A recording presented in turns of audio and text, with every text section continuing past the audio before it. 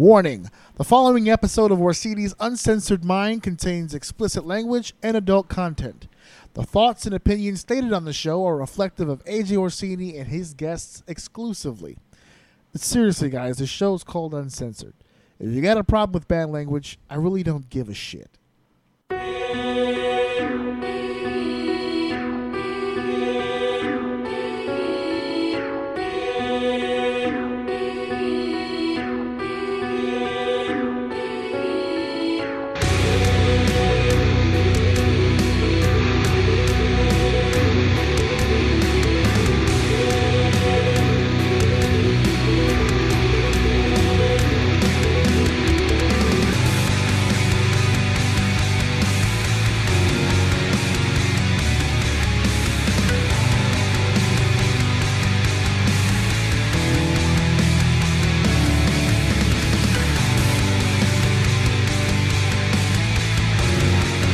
Welcome to Orsini's Uncensored Minds, and now your host, AJ Orsini with Dave. How the hell is everybody out there? These are your boys, your main men, your job soul brother from exactly specifically the same exact mother. This is Orsini's Uncensored Mind. I am your host, AJ Orsini, and of course, once again joined by DC. By me. That's right. And I have to make a correction right off the gate. I kept calling last week's episode 205. It was 206. So now we're on 207. You following? Yeah, you skipping numbers now. I'm all over the map, yes. Fucking cheating. This is I actually was jipping myself because I was already on 206. Nah. You were building for the payout. I'm not falling for it. I was trying to buy time before we get to next week's 4-year anniversary episode. Woo, woo, woo, woo. Oh yeah, see, that's where my mind went to. God damn it, growing up with this radio station. Oh man, yeah. So we're getting ever so closer, I guess you could say, to the 4-year anniversary show, which I'm a lot closer now in nailing down exactly what I plan on doing with this show. First off, we'll be live. You will be there, of course. I will be there. I'm looking at 2 other people to join us. One I can confirm will be in the seat. Went with a different lineup than because I just did Steve and Joe for 200. So I was like, nah, I gotta mix it when up. can you get enough of Steve and Joe? Huh? Never. In a non-homosexual way, I can tell you I love the both of them. All homo. All homo implied. But no, we're gonna change up the lineup, and this Saturday, this coming Saturday will be the 4-year anniversary. We're going live, and the one person I can't confirm, it will be a long-awaited return, and he's got some stories to tell. Complete with photo evidence. Coming back well seasoned. Coming back a whole new man. Half the man he once was physically, so that's good. Return of the Ming. He's in the house on Saturday. Maddie Ming will be back on the show. It's been quite a while, over a year. Oh my god! And he's my god! I'm like starstruck. Hold on. Wait, I gotta get my topics. I don't know if I can do this today. I don't have enough time. I have to prep. Ming and I have been talking recently about doing something, and then it came across. I was like, I'm going to be live Saturday. Be live. I've never had Ming on for a live one, so this should be interesting. He's been pre-recorded. And believe it or not, edited. No. I was just gonna say I've never edited him in the past. There's too much genuine good shit with him to edit him down. You can't slow that guy down. But God. He's in a much better space than before. He's lost over 100 pounds. Look at him. And he's been laser focused recently. And the show we're getting ready to talk about in a little bit, the Grand Slam event from AEW, the one that took place in Queens, he was in the front row. And he was backstage. Oh my God, look at him just hence the photo evidence. So we'll talk this Saturday. You don't want to miss that one. That's going to be funny. All that stuff sounds good and dandy. Is he still as toxic as I remember? Oh, man. I think more so now that he's lost the weight. Oh, okay. So we're good. All that stuff is fine. Now that he's lost the weight, he's really feeling himself now. Time. Yeah, whatever, dude. Is he toxic? That's what we want to know. Oh, no. Whatever support I have from the women in my fandom is going to go right out the window this Saturday at the 4-year anniversary show. Perfect. Oh, man. Yeah, no, he's going to be back in the room for sure. It's so funny because whenever I have him on, I have to debate whether or not I should even bring a female on also. You could, but he begs, but he begs for it. He's like, please bring another woman on. It's got to be a special. Oh, it's got to be one that can go toe-to-toe with me. It's got to be someone who, not just on the surface, says they can handle it. Someone has proven they can handle some shit like that. That's all. That's all, man. People like to act like they're fucking got thick skin until they're just in the heat of it. Then it just all goes downhill. Yeah. 4-year anniversary this Saturday. Ming is back. And we're gonna bring another individual on. As far as what we're doing, I had a little bit of a conundrum with that because I wanted to do something different than I normally do for these things. Right. And I came up with something pretty cool. And it's going to involve me, it's going to involve you, it's going to involve Ming, and it's going to involve you, the Squad of O. You see, every time we do these live events, we always get comments up the wazoo. There's always people who join us.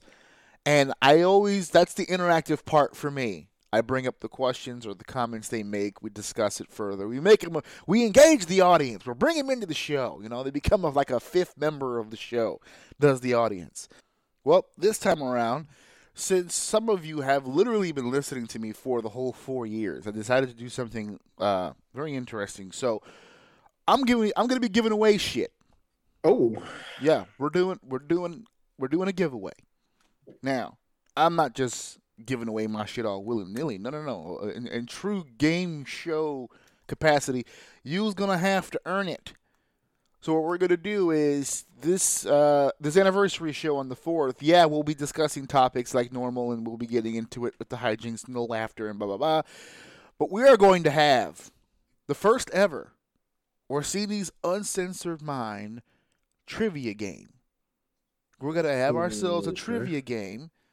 And the game that we'll be using, I don't know if you're familiar with this, but there's a program called Kahoot. We will be Kahooting on the anniversary show. We will get questions, and you folks, and if any of my panel would like to play, they can play as well. You folks will get a chance to interact and play the game. And if you rank anywhere in the top 3, first place, second place, third place, you will get a free prize. Ooh. It's very simple. I will go to the AJLUM.com merch store.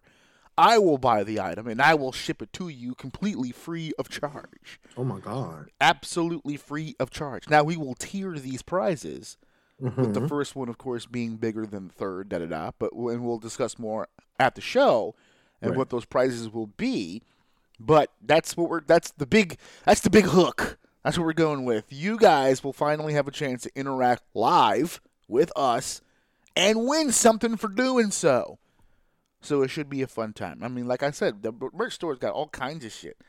It's got mugs. It's got towels. What was that my son says? Beach towels? Tank tops? That's the stuff. We've got shirts. We've got all kinds of shit. Even he's baffled to his why. Even he's confused as to how his dad did all this shit. But you guys will get a chance to win some free shit this weekend, this Saturday, coming up on the 4-year anniversary show. I believe, are you still okay with 8? Yeah, we'll make it happen. We'll make it happen. See, there you go. And then we'll move forward from that. One more thing before we get into the topics of the day. I would like to send out another thank you, not just for the 4 years, which you'll be hearing a lot next week. Thank you. Thank you all for making episode 206, The Tale of Godzilla vs. King Kong, one of the most downloaded episodes in a very, very long time. That good, huh? Yeah, I had to clip it because I don't think people were understanding that we couldn't keep it on the shelves. We were selling out. The product was coming out of the store faster than I can provide it. Last week's episode went all over the place. And people who haven't heard my show in a while were texting me going, okay, that was hilarious. So we went off the rail. If you missed last week, go back, ajoum.podbean.com. We kind of went off the rails a little bit. We had a format in front of us, folks, I swear. We had a rundown. And I had to go back because I don't even remember how it started. But somehow we were talking about the Eternals and then Gods. And then I transitioned to this movie. And then you said you hadn't seen it yet. So that was me doing my best to explain to you how all of that action went down. Mm-hmm. And apparently it was in an entertaining enough way where everyone just kind of lost their shit over it. Well, good. So, the only other problem, not the only other, but the only problem really is that a few of them was like, you got to do more of these. I'm not sure I can because it was kind of a spur of the moment thing. I don't know if we should be doing movie reviews on here from now on like that. I was like, I mean, I can. I don't think that's the first time I've ever done that. No, but what I wouldn't I wouldn't purposely set out to do it, right? That's the cool thing about that. It was very natural. But that should make you feel really good about venturing off onto different topics because that's what you pretty much get, right? Yeah. Like wrestling, you have a certain demeanor, so we'll just try to fit more things in there that are different. Yeah, and so let the magic happen because that's me and you sitting in a fucking living room. Like that's what we normally do in the living room. Yeah, we're just talking. So there's more of that. We just got to find the right topic. That's all. We're not forcing that shit. For a split second, I felt like the microphones weren't on. I think that's what that moment was kind of like, and I was like, all right, yeah, we. I told a few of them in response, I said, hey, if it comes up, because I'm not gonna schedule in. Hey, let's do another review like that. But if it happens, it happens, and who knows? We'll keep it going. If you want to find out if I end up doing it again, then you gotta keep listening. That's how that works. Right. You don't know what the fuck you're gonna get on the show. Oh, look at you trying to reel them in. Gotta hook them somehow. Yeah, I didn't even know I was gonna do it. So goddamn it, we were all surprised last week on how that came out. So. It is what it is. I actually convinced one person to actually go see it. I'm like, I hadn't seen it yet, but now I got to see if all this shit is. I was telling you, watch it and tell me that shit is not accurate, man. I wasn't just telling people plot points and storyline stuff. I was telling you what was in their eyes. I could read it. The eyes are a window to the soul, and toward the end there, Godzilla's soul was hurt, and I needed to verbalize that for people. So there you go. There you go. Oh, man. Okay, so we did take the break last week. And the break, of course, being from pro wrestling. And, of course, I stay away from it for just a few fucking minutes. And everything goes crazy. Grand Slam event for AEW, which we're going to talk about. I wanted to send some notes out about NXT 2.0 because I'm getting killed. No one's understanding my point, so we're going to talk a little bit more clearly on that. I wanted to touch up with you on Bianca and Becky because we had spent so much time on that for SummerSlam. Yeah, I'm glad I watched this shit because you just would have sidetracked. You would have just fucking hit me with a side swipe because you told me to only watch the last match. No, I didn't. Yes, you did. No, I didn't. I said I told you exactly what I watched. I watched Bianca and Becky and the last match. False. You said on the rundown it says Bianca and Becky. Match. On the rundown, it says Bianca and Becky finally had a real Extreme Rules. It was dope, but you got to watch that main event finish. All right, good enough. I'll give you that. But you watched it anyway. You watched the whole show. Yes, I watched the whole thing. You watched more than I watched because I only watched those two matches and I still haven't gotten that. I just wanted to bitch. So, but that's okay because once we get to that point, I'm gonna give you all the room to bitch about that show because you opened up earlier with saying they're trying to specifically piss you off. Well, this is what you're talking about is what they're doing to piss me off. This is what pissed me off. The pay-per-view wasn't that bad. So I don't think I've ever seen an Extreme Rules before, and my buddy was telling me this is one of the throwaway pay-per-views. Yeah. So I was like, all right, I didn't really go in expecting much, and it wasn't terrible. It wasn't a bad pay-per-view, but this specifically, they want to piss me off. Well, go ahead. Let's go with it. Just because it's last on the sheet doesn't mean it has to be last in our hearts. Go with it. What's pissing you off? No, I'm just saying, like, this whole feud would be so much better if it just didn't start the way that it did. Well, okay. I can't get over it. I'm sorry. I just fucking can't. I hate, like, this. All of this looks great. Cool. This happens. The promos, all that. Yeah. Cool. This should be the other way around. And I don't know why, if this just doesn't make sense in a matter of the WWE Universe, because Becky shouldn't be chasing Bianca. It should be the other way. Maybe they thought that would be more, they'd be better if the chase was the other way for Bianca or for whoever the fuck it's better for. But when I'm watching these promos, when I'm watching these matches, when I see these two encounter back and forth, when I see the promo with them sitting at the table talking shit, it just, my brain keeps going back to, but it's like you literally just put the belt on Becky so you can have a forced moment. And it's just, it kills the whole feud for me. And it's a shame because I want to see these two. These two have a great match. They can work. That beginning just fucking killed it for me, man. It's just like I'm a non-believer to none of the shit that's going on now because of it. Did the only argument that we had for what was it they keep talking about 26 seconds or 20 seconds? They've been bragging about it this whole time. The only pro to it is that it was going to help Becky get heat. That was the only thing that I had stated that I can think of. Because to me, it didn't make sense either. But if I was going to spin it, if I'm going to think through the mind of a WWE exec or through the eyes of a WWE exec, and I'm trying to rationalize, well, why would I do this in 20 seconds and squash all that we did with Bianca, whatever. It was all to get her heat.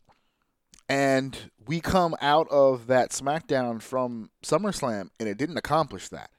It still took an extra week or so for her to be full-blown heel. Everyone says any heat is good heat. I think I don't believe that. Finally disproved that. Yeah, no, to me, they disproved that. That is not good. We didn't need that.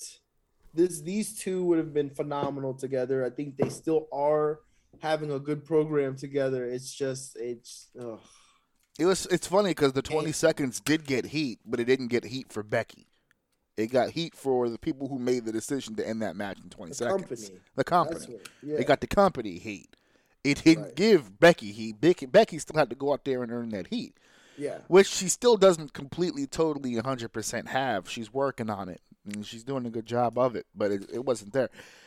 This match itself, in a vacuum, you said that you did enjoy this match.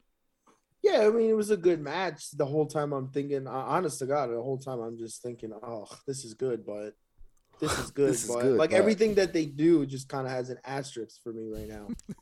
So, I don't know. I don't know if I'm the only one that feels that way. I don't know if it's weird to think that way, but I just don't like the way they did my girl, man. I just don't like the way they did her. I just hate that she has to just go through with it and just do the program. I don't like seeing the belt on Becky right now. I don't think that was cool the way they did that. The way they did it, or if they would have had a match and then Becky won, would it have changed it? Your feelings on her being champion? Oh, yeah, of course. Okay. Of course it would have changed. So it's been just the way that it happened. I still would have been mad, but I would have been mad in the kayfabe version of mad. You know what I mean? Like, I want her to keep having her run. I didn't want her to have her run split. I want her to hold the belt and develop and become better. And she is getting better. Every time she's in that ring, she's getting a lot better. I still think the number one thing about Belair that I do not like is that she marks out. I don't know if that's part of her gimmick, but every time a new superstar comes in, she marks out. I don't like that. But her in-ring stuff is just really good. But this whole feud is tainted. So that's why I say when I'm watching this, it's like they're trying to piss me off because the match is really good. I just fucking the feud. I want a hard reset. I want to give Take me back. Take me back. You know, like, I don't care if she cheated her out of the belt. That's okay too. I think that would have gotten her more heat than what they fucking did. Yeah, it would have gotten her heat as opposed to the other way around. I digress. It was funny because I didn't watch the whole pay-per-view. As a matter of fact, I was doing something school related and I forgot that it was on, and then I got a phone notification from Peacock. They were Ooh. like, "Hey, are you watching?" I'm like, "No, Peacock. Thanks for reminding me." And then I put it on, and when I put it on, it was Bianca's entrance. So I was like, Right. "Oh, okay. I'll watch this match first, then I'll rewind." I never rewound, but I watched this match and I was like, all right, well, all the shit they did at SummerSlam, let's see how it would have worked out in real time. Right. How they let it happen. And I actually really enjoyed it too. Becky, oh my God, Becky's so good. Like, Bianca comes off like an absolute freak. Everything she was doing, I'm like, God damn, she's a monster. She really is. She can move. She's strong. She's a perfect physical package. But when you have someone in the ring that knows how to tell a story, it stands out. And that's why I was like, that's what Becky does. And I'm watching Becky work, and I'm like, she's doing nothing.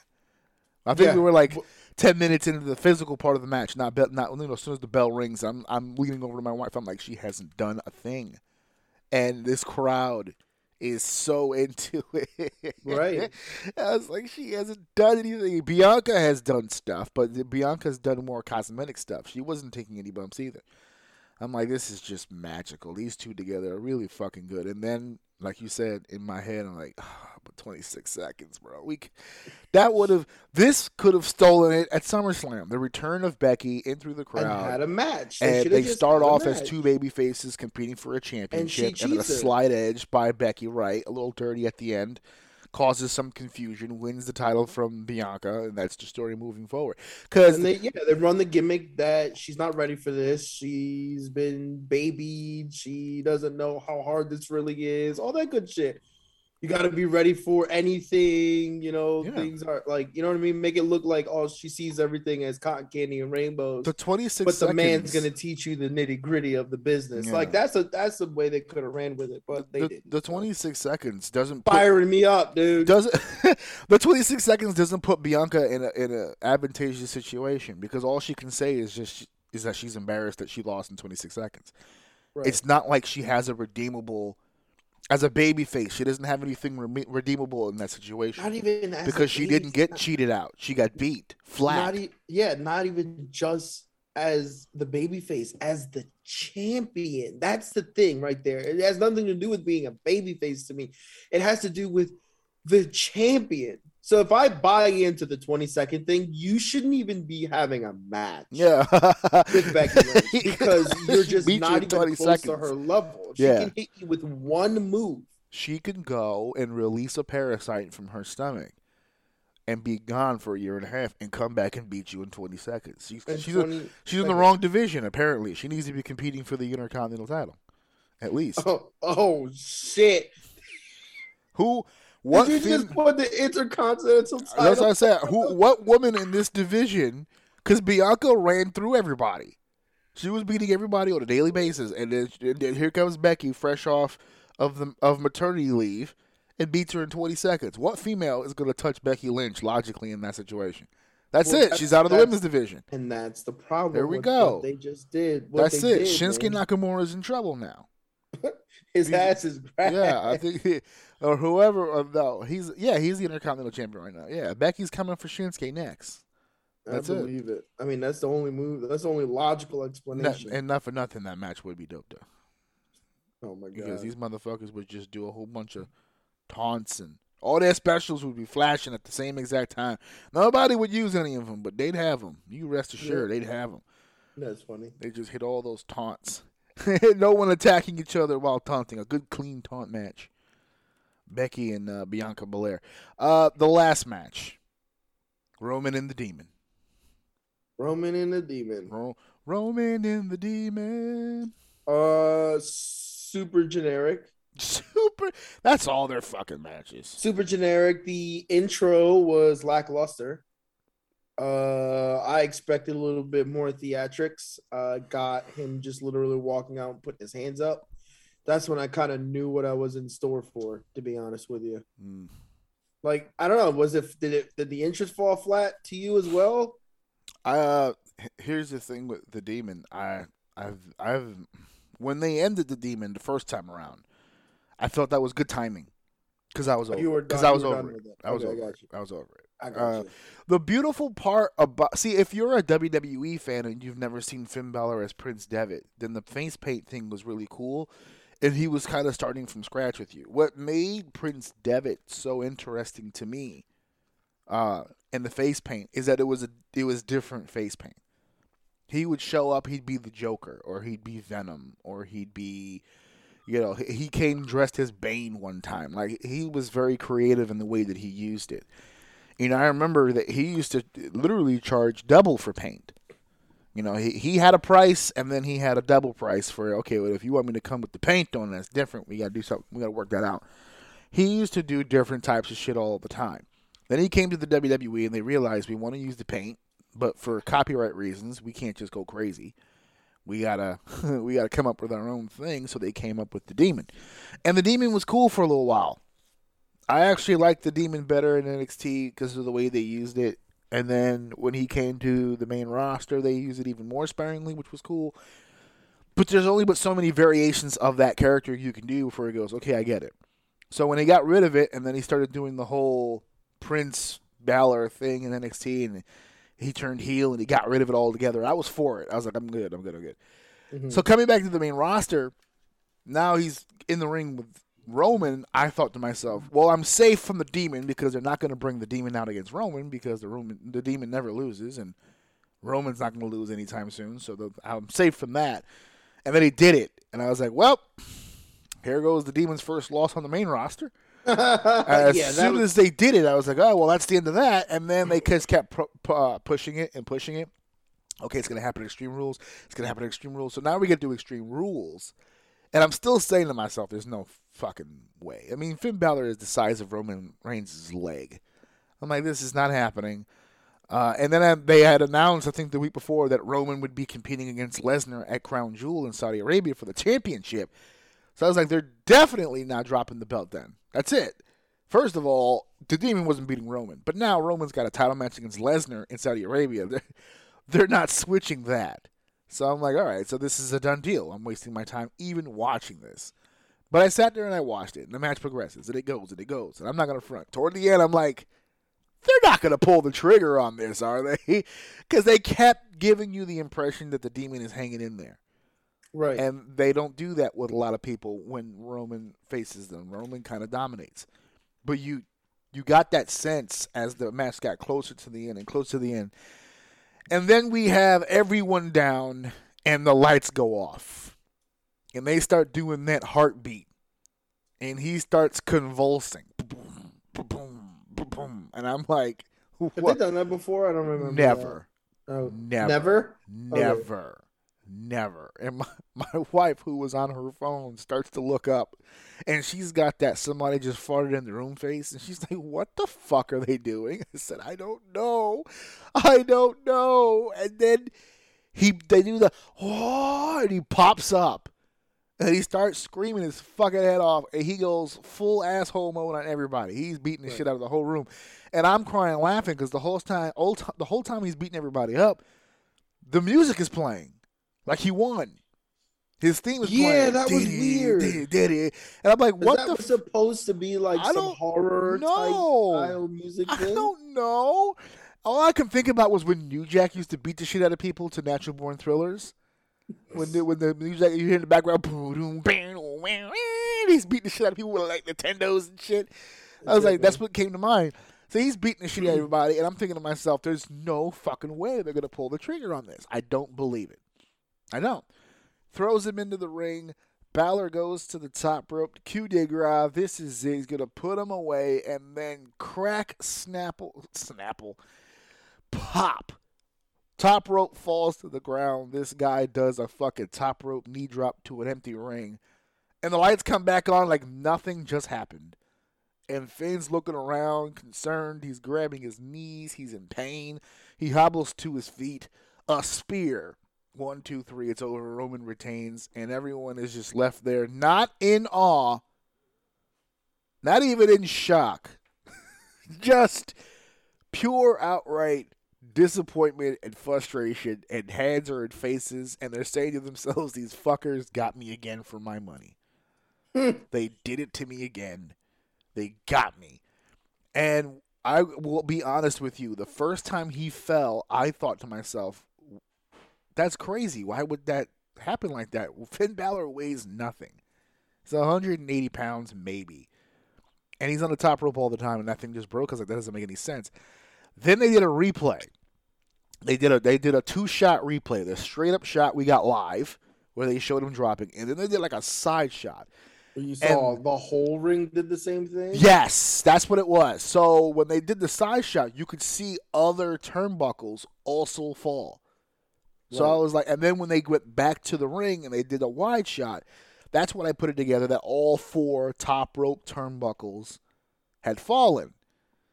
And that's when I realized, oh no. And I went back and I watched it live again. And I just watched the replay a few times. And there was this trapdoor effect. Right. Where instead of actually popping and breaking, it just kind of went down. It just dropped. Yeah, it like dropped. Released. Right, it released. And he fell and da-da-da-da. And I just went, I can't believe they did this. So I'm confused. Like, can you explain to me why that happened? Why the top rope dropped? Yes. Is this some type of gimmick that I don't know? No, this has never happened before. Never. So, I leaned over to my wife. I said, I'm 38 years old. I've been watching wrestling for all 38 years. I've never in my life seen all 4 turnbuckles fall down at the same exact time. So they did all this theatrical heart beating. Let me rephrase. Never seen all 4 turnbuckles intentionally brought down all at the same time. But go ahead.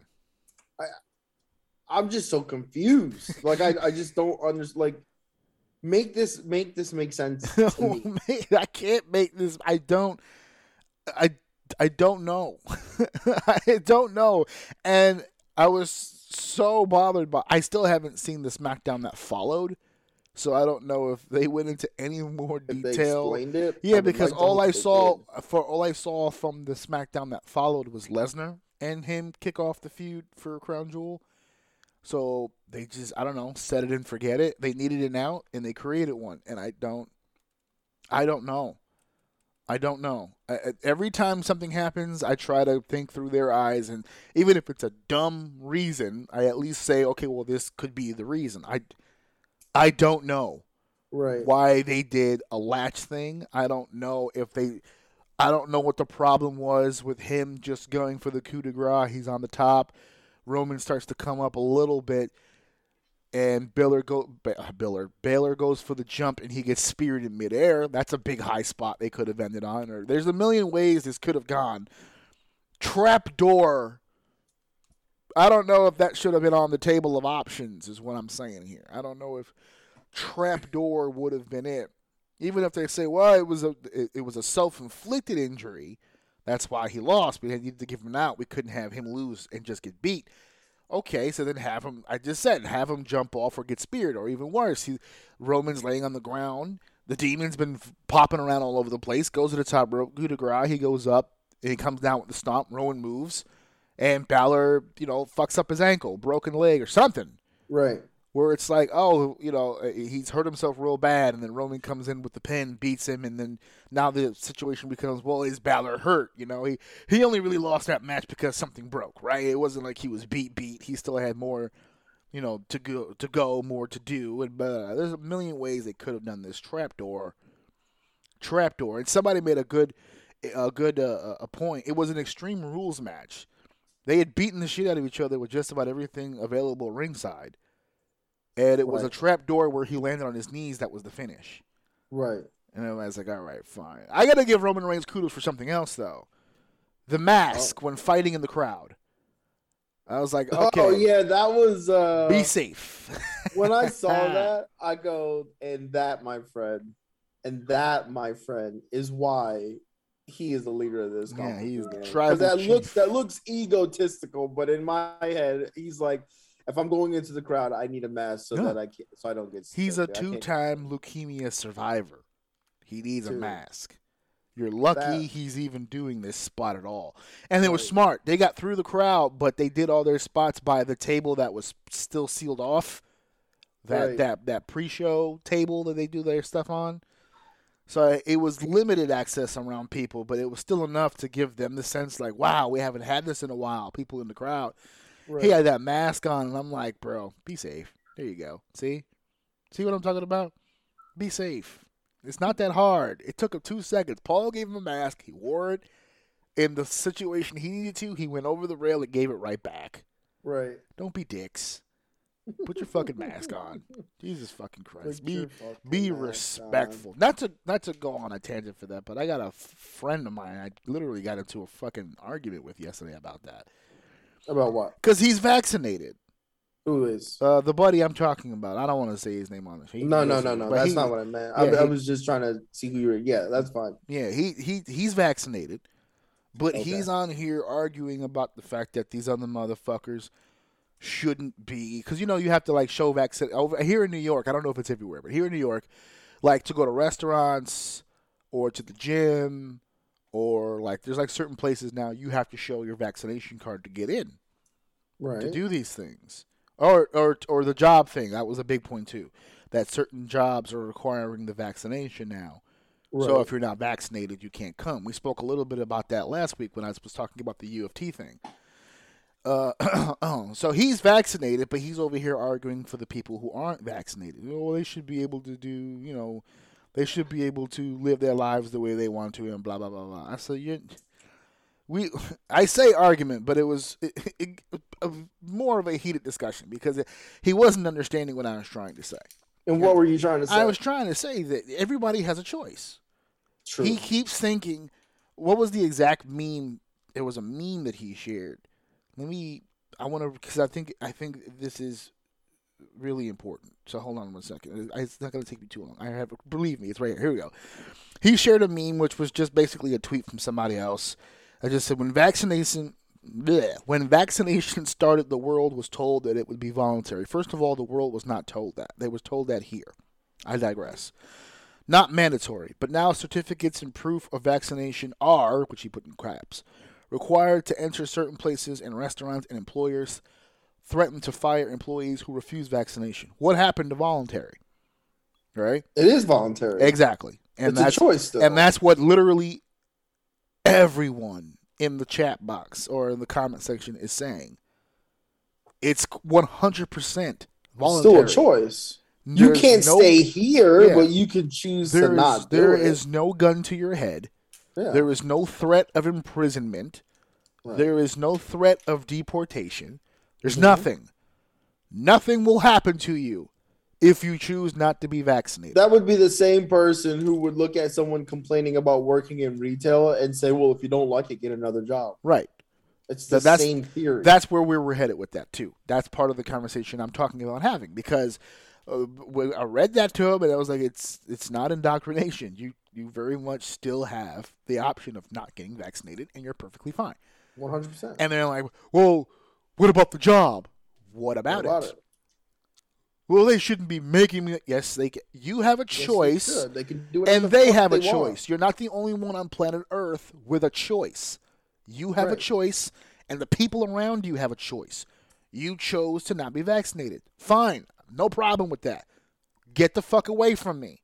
Right. You don't need to be around me if that's going to be your fucking decision.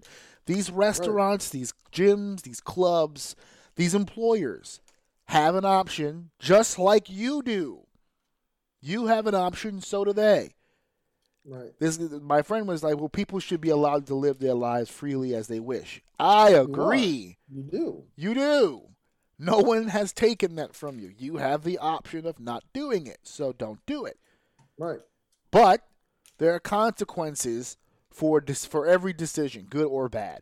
And I think that's where the conversation. That's a whole. That's where the. Itself, that's dude, the conversation. That's where that was the conversation. That's when the conversation went south, because I kept telling him, "You're not describing living your life freely. You're describing doing what you want to do consequence free, and it's not the same fucking thing." That is not the same thing. That is the way people think. Yeah, I should be able to do whatever I want whenever I want to do it, and you should deal with it. And I should just deal with it, which is bullshit. No, exactly, and that right there is the main thing, right? I should be able to do whatever I want, regardless of my decision, and you, as in every other person in the world besides me, just has to deal with my decision. Yeah. And fuck you, because that's not how exactly. That's going to work. Yeah, and I mean, the fuck you was implied. Yeah, That's not how any of this works. You know, as a matter of fact, because there was a killer line that I'm sorry, set me off. But it was, hold on, because now I'm just gonna go into the comments where he really quickly. And again, I'm not saying his name because I'm not trying to do this all over. No. He responded with, they want to be left to live their lives freely as they should. They are not a danger to vaccinated people. Vaccinated people can contract it anywhere and pass it on to anyone. And it does not make it any less likely to contract it. And that was the one that set me off because your argument. That's not true. First of all, it's not true. Second of all, even if it was, it's irrelevant because there's no cure. The vaccination is not a cure. I've said this on the show 1,000 times. It's not, but people think cures. It is. I don't know why. I know. Well, because they watch too much television. It's not a fucking cure. The biggest argument that drives me absolutely fucking insane that I'll never understand in my entire life is that the first thing when you're talking about vaccine and someone goes, well, it doesn't prevent you from getting the virus, I'm done having a conversation. Yeah. Because if you can't wrap your head around the fact that a vaccination doesn't mean you're immune to anything, you have vaccinations in your body right now and you can catch any one of those things. It just helps you either not get it because your body will. Okay, I don't know if people understand how this works. You can get sick, but your body could fight it, and you could never feel the sickness. You never felt like a loss of energy. Yeah, asymptomatic. You don't have any real symptoms. You never heard someone go, "Oh, it feels like my body's fighting something." Mm-hmm. Like you're sick, you're just not sick to the point where you're crippled or you need to go lie down or take medicine. You could have it, but your body will fight it. This is what this is supposed to do. So yes, you could very well still catch it. And you could very well give it to someone else. However, the likeliness of catching it or spreading it is lower because you have it. And people cannot wrap their fucking head around that. No. And again, I'm sounding repetitive, but people just don't want to be told what to do. Yes, that's their arguments don't make any fucking sense at all. I mean, but they're not trying to out-argue you. They're just, in a very nice way, giving you a bullshit reason to just say to you, I don't want to be told what to do. Exactly. That's it. That's all it really comes down to because it doesn't make sense. We will never be in a world where we will be able to eliminate vehicular accidents or deaths or injuries. We'll never be able to do that. There's too many cars. There's too many people. We will never live in a world where every person on Earth will be able to say 0 accidents, 0 incidences for years. However, just for safety reasons, I think I'll wear my seatbelt and try. Right. There's no sense in not wanting to try, and that's the point. But you know, it's not going to stop you from getting the disease. Okay, so then just do nothing. But that's a good analogy though, right? Because what you just said is true. You can never not ever have no accidents ever, right? However, in your perspective, you've never had an accident. It's the same theory behind flying planes, right? Or being on a plane. I don't like being on planes. And people go, well, you're more likely to die in a car than an airplane. Yeah. Hey, idiot, statistically, there are significantly more cars on the road than there are planes in the sky. That alone will give you a higher percentage. And second of all, it only needs to happen once for me to die. Yeah. It's like, I don't understand why people don't fucking get that. It drives me crazy. So to your point, yeah, you're right. But in their perspective, right, it's the same thing with the virus. Oh, people aren't really out here getting sick. But anyone who says that obviously is just looking through their own perspective, and just because they're not sick or people they know aren't sick, this is all just a ploy. Yeah, that's the only way that they can look at things is through their own lens. When this whole thing started, and it was the mask mandate. Well, I'm not the one getting sick. Okay, millions of others are. Right. Okay, you didn't get sick. Cool. Awesome for you. Congratulations. What about the rest of us? And that's where we lose people.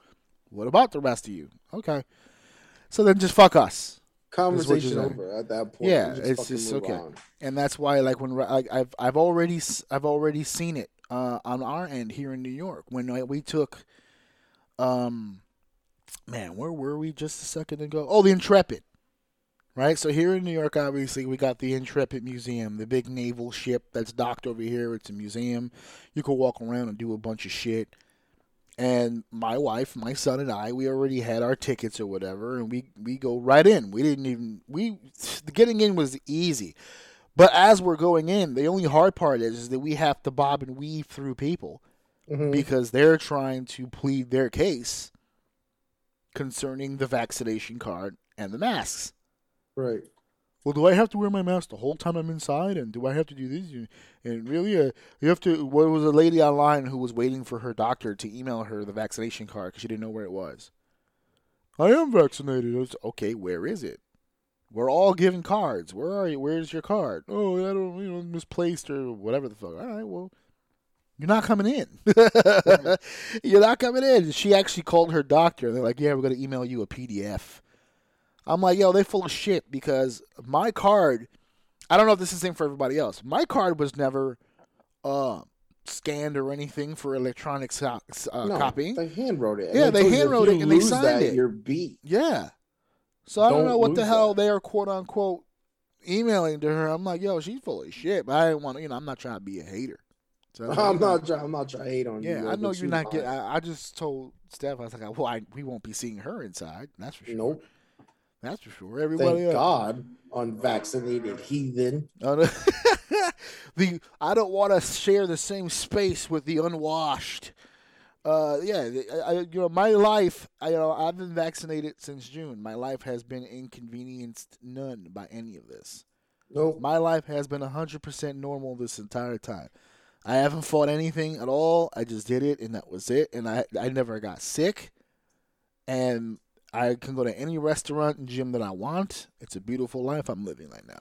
Not everybody can say they didn't get sick from the vaccination. It happens. Your bodies are all different. Just like it works in your brain. When you say, well, I'm not the one who's sick, right? I did the same thing. I got vaccinated and said, well, I'm not the one who's sick. I'm doing it for other people, right? And that's it. And I moved on. And now I have the key they call it the key to the city here, the vaccination card. I have the key to the city. I can go wherever I want. That's it, man. And it was easy peasy, just like that. And speaking of easy peasy, I need to get your thoughts on literally anything that you've seen from NXT 2.0. Anything. Okay, so here's the thing about NXT, right? I just look. I just want to start out by saying I like this. Okay, it doesn't mean I'm going to watch it. Fair enough. But I like this. Okay, this is good. This is different. It's colorful. It feels like a stage where you're going to learn what you're doing. I don't like the fact that the old NXT, I think now it kind of stands out to me a little bit more now because of the new NXT, is that you had people who were well seasoned, right? Who've traveled, who've done a lot of wrestling, who's developmental NXT, whatever. But they're doing programs like they're trying to do programs just like the WWE. Like they're well seasoned, they're just in the wrong space for whatever reason, right? Mm-hmm. Now it feels like everything I look like is just so wet behind the ears, it's cringy. But that's okay because everyone is. And I haven't really seen anybody so far that really stood out to me as that I've seen. I think I had like 2 more matches on it that I didn't get to finish, but I wanted to hop on the other stuff. But yeah, like it just all looked like people were new. They were practicing. They were trying to develop their character. They're trying to find their niche. You got groups coming out. Like everything is super cringy, but it fits because it felt like that way for everyone. It just felt very new, very developmental, very beginner-ish. They didn't try to fool you with any kind of crazy theatrics. You got people training practicing their intros. You got the intro music. You got people going in the ring trying to talk, and it's all terrible. but it's all good at the same time. Like this is what it should It's be. all so terrible, but yeah. It's terrible. The gimmicks are bad. The talking is so uncomfortable, but some of the matches were pretty good. Oh, that's a lie. I forget the guy's name. Who's the guy that looks like a Steiner in the beginning? That is a Steiner. Braun Breaker, yeah. Breaker, yeah, that dude was great. Yeah, that dude's awesome. That dude was great, man. He moved well. He was a big body. He's athletic. He kind of, I thought that was a little weird where the guy was talking. I don't know who the first guy was. He was talking this promo and that looked good too. Then he went in the ring and got washed, which was a little weird. But I don't know. I thought it was good. I liked it. I don't know if I see myself watching it, but if someone goes, hey, check it. And I think that's where it comes down to, right? If someone does love it and they're like, yo, you guys got to check this dude's matches, right? It's a place to be able to go watch their matches. And like, oh, okay, this guy is really good. I might watch for this guy. So that's what I think about it. What did you take from when it? I watch this show, I feel an overwhelming sense of vindication. I feel an overwhelming sense of pride. In my knowledge. Okay. And I find myself with a sense of happiness that I stuck with my guns because I have been telling you motherfuckers for years. This is what was supposed to be all along. Triple H didn't. It got out of hand. Triple H didn't run it that way. Well, I think he intended to. He intended. It's how it started. It blew the fuck up. Yeah, it's how it started. It is how it started. Because remember, the first class that came in, the Cesaros, the Sami Zayns, the Chris Heroes, they were all put through that rookie shit when they got in. And he was convinced by some of these people that was a bad idea because what rookie shit? I've been doing this for 20 years. Right. There's no need for it. There's a reason why I'm in NXT right now. Yeah, and little by little, they chipped away at him to the point where it kind of stopped being this way. And like I said, when the parents are not home and the teenagers are left to do whatever they want, their own devices, shit can get crazy. And shit can get out of hand. Mm-hmm. So when Vince, Stephanie, and Bruce, and Johnny hopped on a plane and went to Florida, and Daddy and Mommy came home, all this shit, it must have been like a real movie.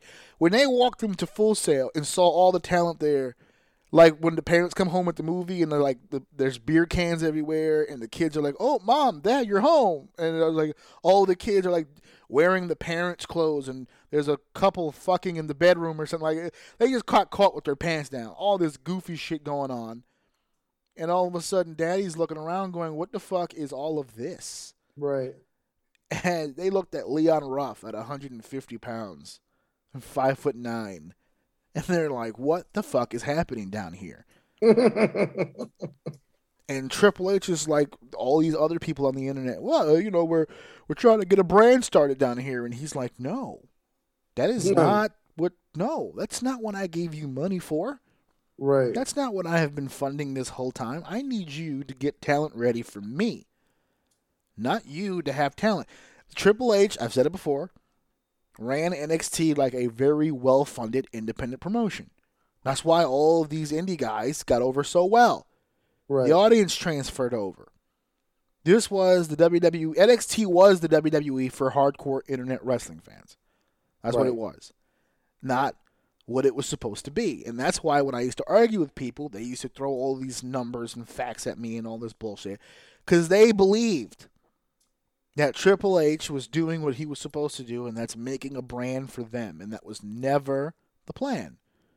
Now when you see NXT 2.0, now you see the plan. This is what it was supposed to be. That's why when it first happened, I was like, I like this.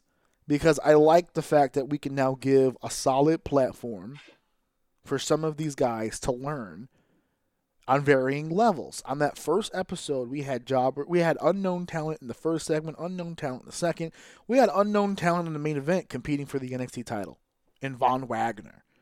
Right. There was a lot of new names, a lot of new faces. Some of them were indie talent, but lesser known indie talent. Right. There's no Kevin Owens. There's no Generico in the system. They ran out of those. That was why I kept telling people that the change was so fantastic, because they had run themselves into a situation. They were getting so many of the Samoa Joes and the Chris Heroes.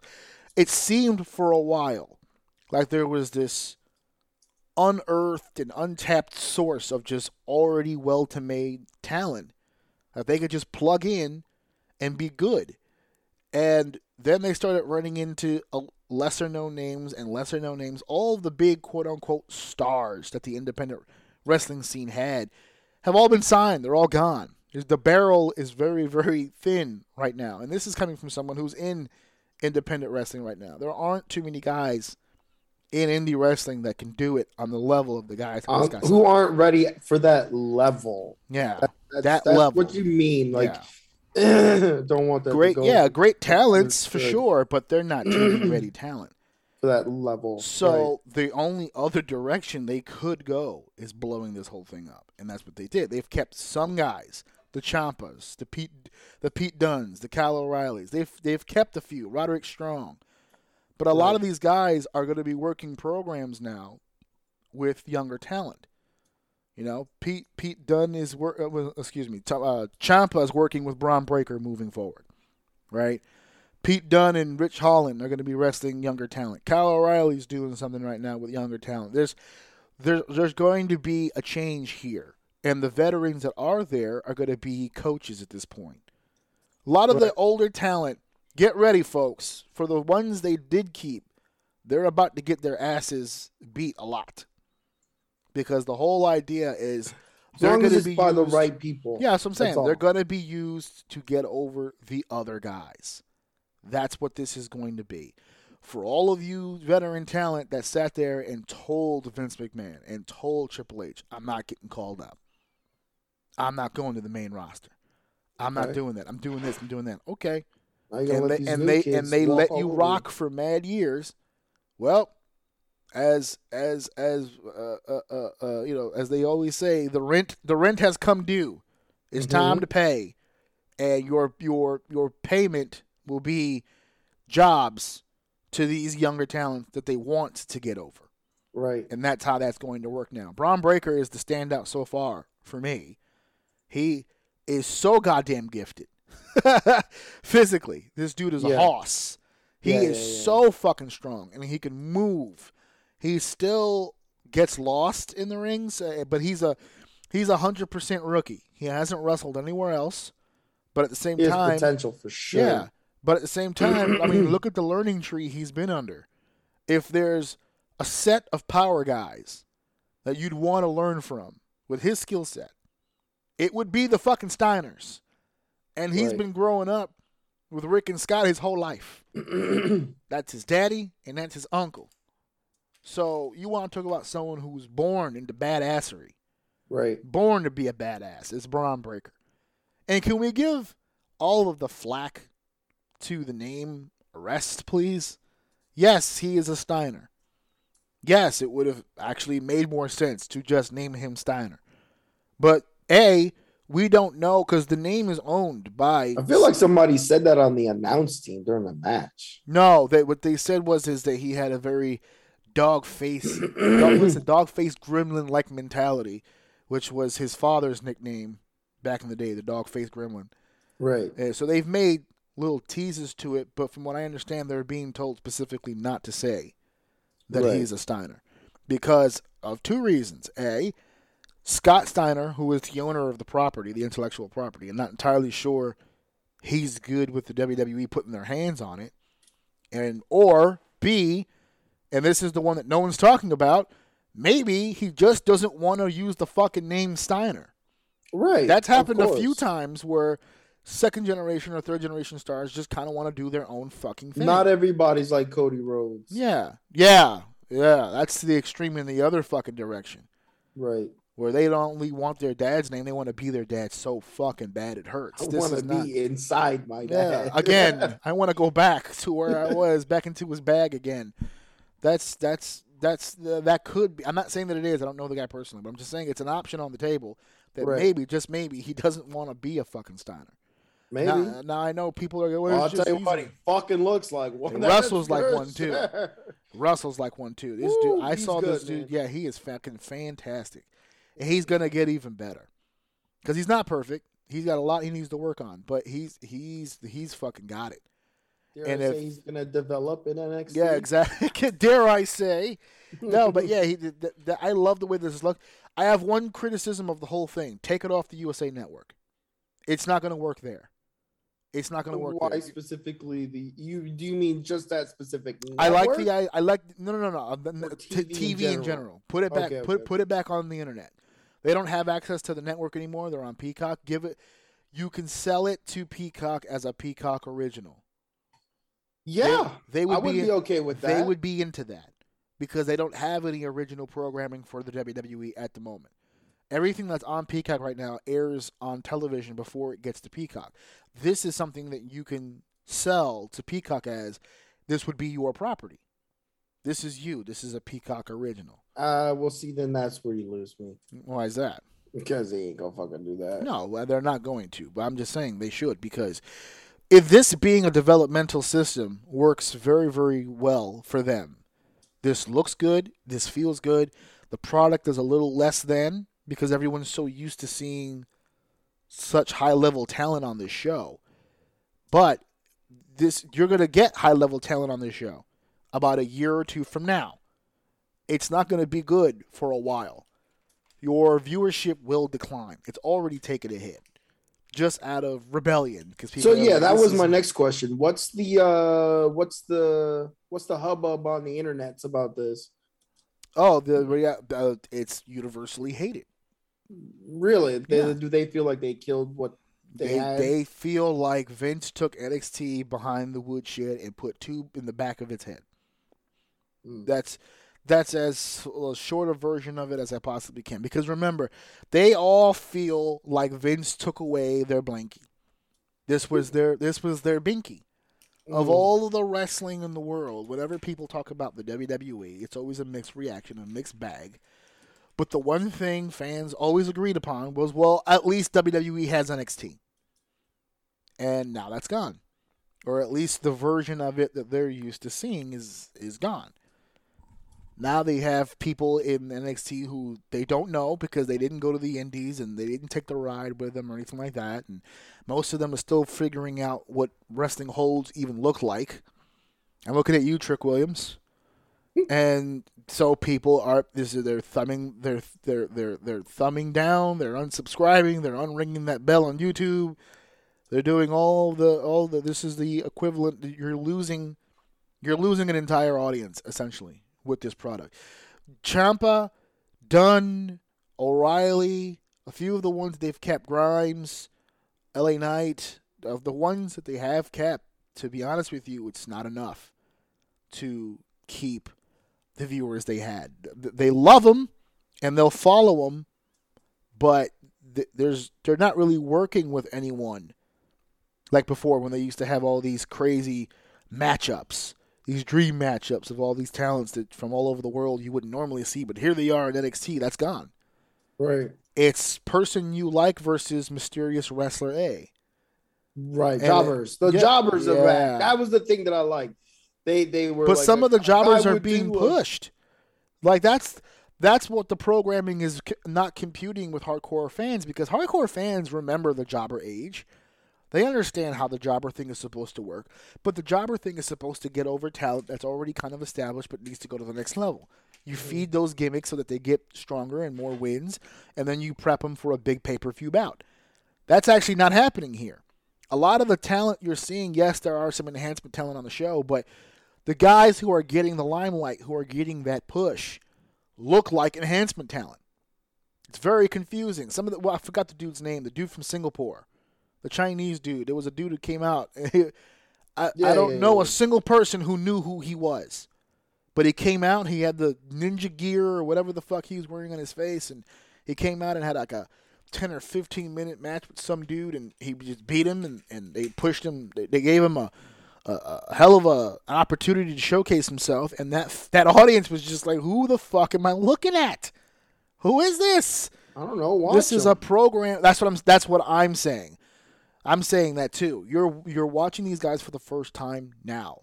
Watch them. Watch right. them. Like that's why they're here. Yes, they're here to give you something And new. you know what? I think you fucking nailed it, man. Everybody just wants their favorite star to be on some type of pseudo stage. Yeah. Who is this guy? Exactly. Fucking watch him. Like independent wrestling fans and people on the internet, they love being the one who's in the know. They love being on the inside. When an indie guy or a lesser known talent to the audience of WWE comes to WWE, they love to be the guy who goes to the WWE events and they're standing online for food or merch and they lean over to WWE fans. Well, I used to be a fan of his when he was in Ring of Honor. Or I used to be a fan of his when he was with Impact. Or you should have seen his stuff over at New Japan. They love being that guy. And the WWE has taken that away from them because they're learning about this talent the same time the regular audience is, and it pisses them off. Right. Because they want to be smart. They want to be in the know. I want to know what's going on. Vince needs to CC me on some of these emails so I know what's going on and I can talk the appropriate amount of shit about it on the internet. But since they don't anymore and they're not cluing me in and they're not tipping me off and they're not giving me vignettes or programs and they're not bringing in people from my favorite, side promotions, I'm lost and I don't know what's happening. I'm confused, and you know how people are when they're lost and confused. It turns into hate. I don't like this because I don't understand it and I don't know what it is and I'm not familiar with it. And no, I'm not going to give it a chance because this is not what I want. Me. Right. That's why I said take it off TV. Because if you take it off TV and you make it hard for people to find this, that's when you'll get them back. Because then they'll feel like then they're in the know. Because the regular wrestling fan won't see them until they debut on the main roster. And that gives these fans the feeling that they want back. It's not that they don't know them. Because when they first met Kevin Steen, they didn't know who the fuck that was. They didn't know who Chris Hero was in 2001. They didn't know who CM Punk was in 2002. They didn't know any of these people. They had to take the ride. And you took the ride from them. That's the only part they're really bitching about. Take it off TV. Put it back on the internet where it's safe for them. If it's on the internet, it's real. Put it back on the internet where I feel comfortable. And then when you debut them on Raw and SmackDown, then I'll be able to go back to the building and talk my shit. I like it. And I'll feel better. That's why I said take it off TV. This will work. It's already working in a sense. Because Braun Breaker is an example of how good it can be. Right. It's already working. Just take it off TV. Make the WWE fan who only watches WWE, make them wait for it. And for the hardcore fan who doesn't have anything else to do with their fucking life, make them earn it, and then you'll win them back. Right. And then that's it. Problem it's solved. all that easy, boys. Problem solved. That's it. I hate to be doing this for them free of charge. I can be a consultant, guys. Hey, look, Just let me listen, know. at the end of the day, I like it. No. I love this. I love it. No, I really do. I'm not going to lie. When I saw it, I'm like, this is terrible. But I love it because that's what it's supposed to be. It's supposed to be. It's supposed to be this way. Give these I people fuck a with chance. it. And from now on, if they keep this up, when you say, hey, you should watch this match in NXT, I'm not going to be reluctant to watch it. I'm like, okay, I know what I'm walking into. Yes. Right? You're not telling me, you're not stamping the WWE label on it. And when I go there, I'm like, wait, what the fuck am I looking at? Like, what is this? This is not. What is? You said this was WWE, right? Like, is this some kind of indie? Like, what the fuck is this? Now it's, hey, man, these guys are new. They know this. They're trying some shit out. They're trying something. They're trying to find their gimmick. This guy's doing that, a job. But, hey, listen, I know that. I'm going to go watch it. I'm going to dissect it the way that I do, knowing these are new people trying to find their way. That's all. And I like it. Fucking like it. So we're going to start going into the finish here and talk about something that is, believe it or not, folks, positive. We're going to end in what I think will be a positive conversation. Okay. Because for once, we're going to talk about some AEW stuff. And by golly gee, for once, I'm happy. I'm a happy camper. Elaborate. I liked a lot of this. Now, we waited for a week. You know, everyone likes to bust their nut nice and early when it comes to podcast wrestling. Everybody likes to bust their nut. Everybody trying to be first. Not you got to get the content out fast. No, exactly. Yeah, they're always trying to be first and outlandish, and they want to go out there and give the world their take before anybody else does. Not here at Orsini's Uncensored Mind. No, we like to wine and dine you. All right, we like a little foreplay before our penetration, okay? We like to go in and have ourselves a good time. We got the good music on, candles are lit. I want to make sure I saw everything before I commented on everything. Okay. And that's why we waited, because I needed to see Rampage, because Rampage was going to be the second half of all this, and I needed to put the whole package together before I said anything.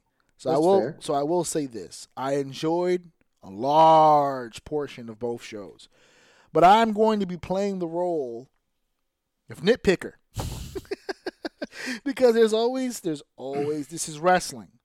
There's always something you can fix. Right. No show is perfect ever. And I promise you, the people that were on this show will tell you, no show is perfect. There's always a different way you could have done something. I'm not saying anything that was here was bad. I loved a lot of this show. How about you? What were your thoughts overall on these two shows? It was good. I enjoyed it. The problem is, I think what I've been talking about for a while is slowly starting to rear its ugly head. Uh-oh. And that's what I took away from it. Okay. All right. So let's start at the top here, because we have to go through this real quick, because a lot of this, I'm going to be honest with you, I'm excited to hear what you have to say. Okay. Because I know some of this you're going to kill and some of it you're not. So I'm sitting on pins and needles and I want to know. So, of course, we open up Grand Slam the best way they probably could have, with Daniel Bryan in the ring. Bryan Danielson in the ring, competing against Kenny Omega, non-title matchup, one-on-one. Mm-hmm. And again, I'm going to play nitpicker here, because I experienced this when I went to GSW on that double show, the Global Festival show that I did. I experienced it there. So I'm going to be consistent here. Right. I'm saying this out loud so people will hear the consistency in my voice. If you're going to do time limit draws, you need to plan ahead for them. You can't run your whole show and never, ever, ever mention time limits ever. And then out of the blue, this matchup has a 30-minute time limit. Because now you're basically just waving a giant flag in people's faces and going, hey, guys, right? They're going to the time limit. If you never mention time limits ever. Yeah, you know what? Now that you say that, I realize that I remember just in the past hearing when they start the match saying that it has a time limit. Mm-hmm. And they don't.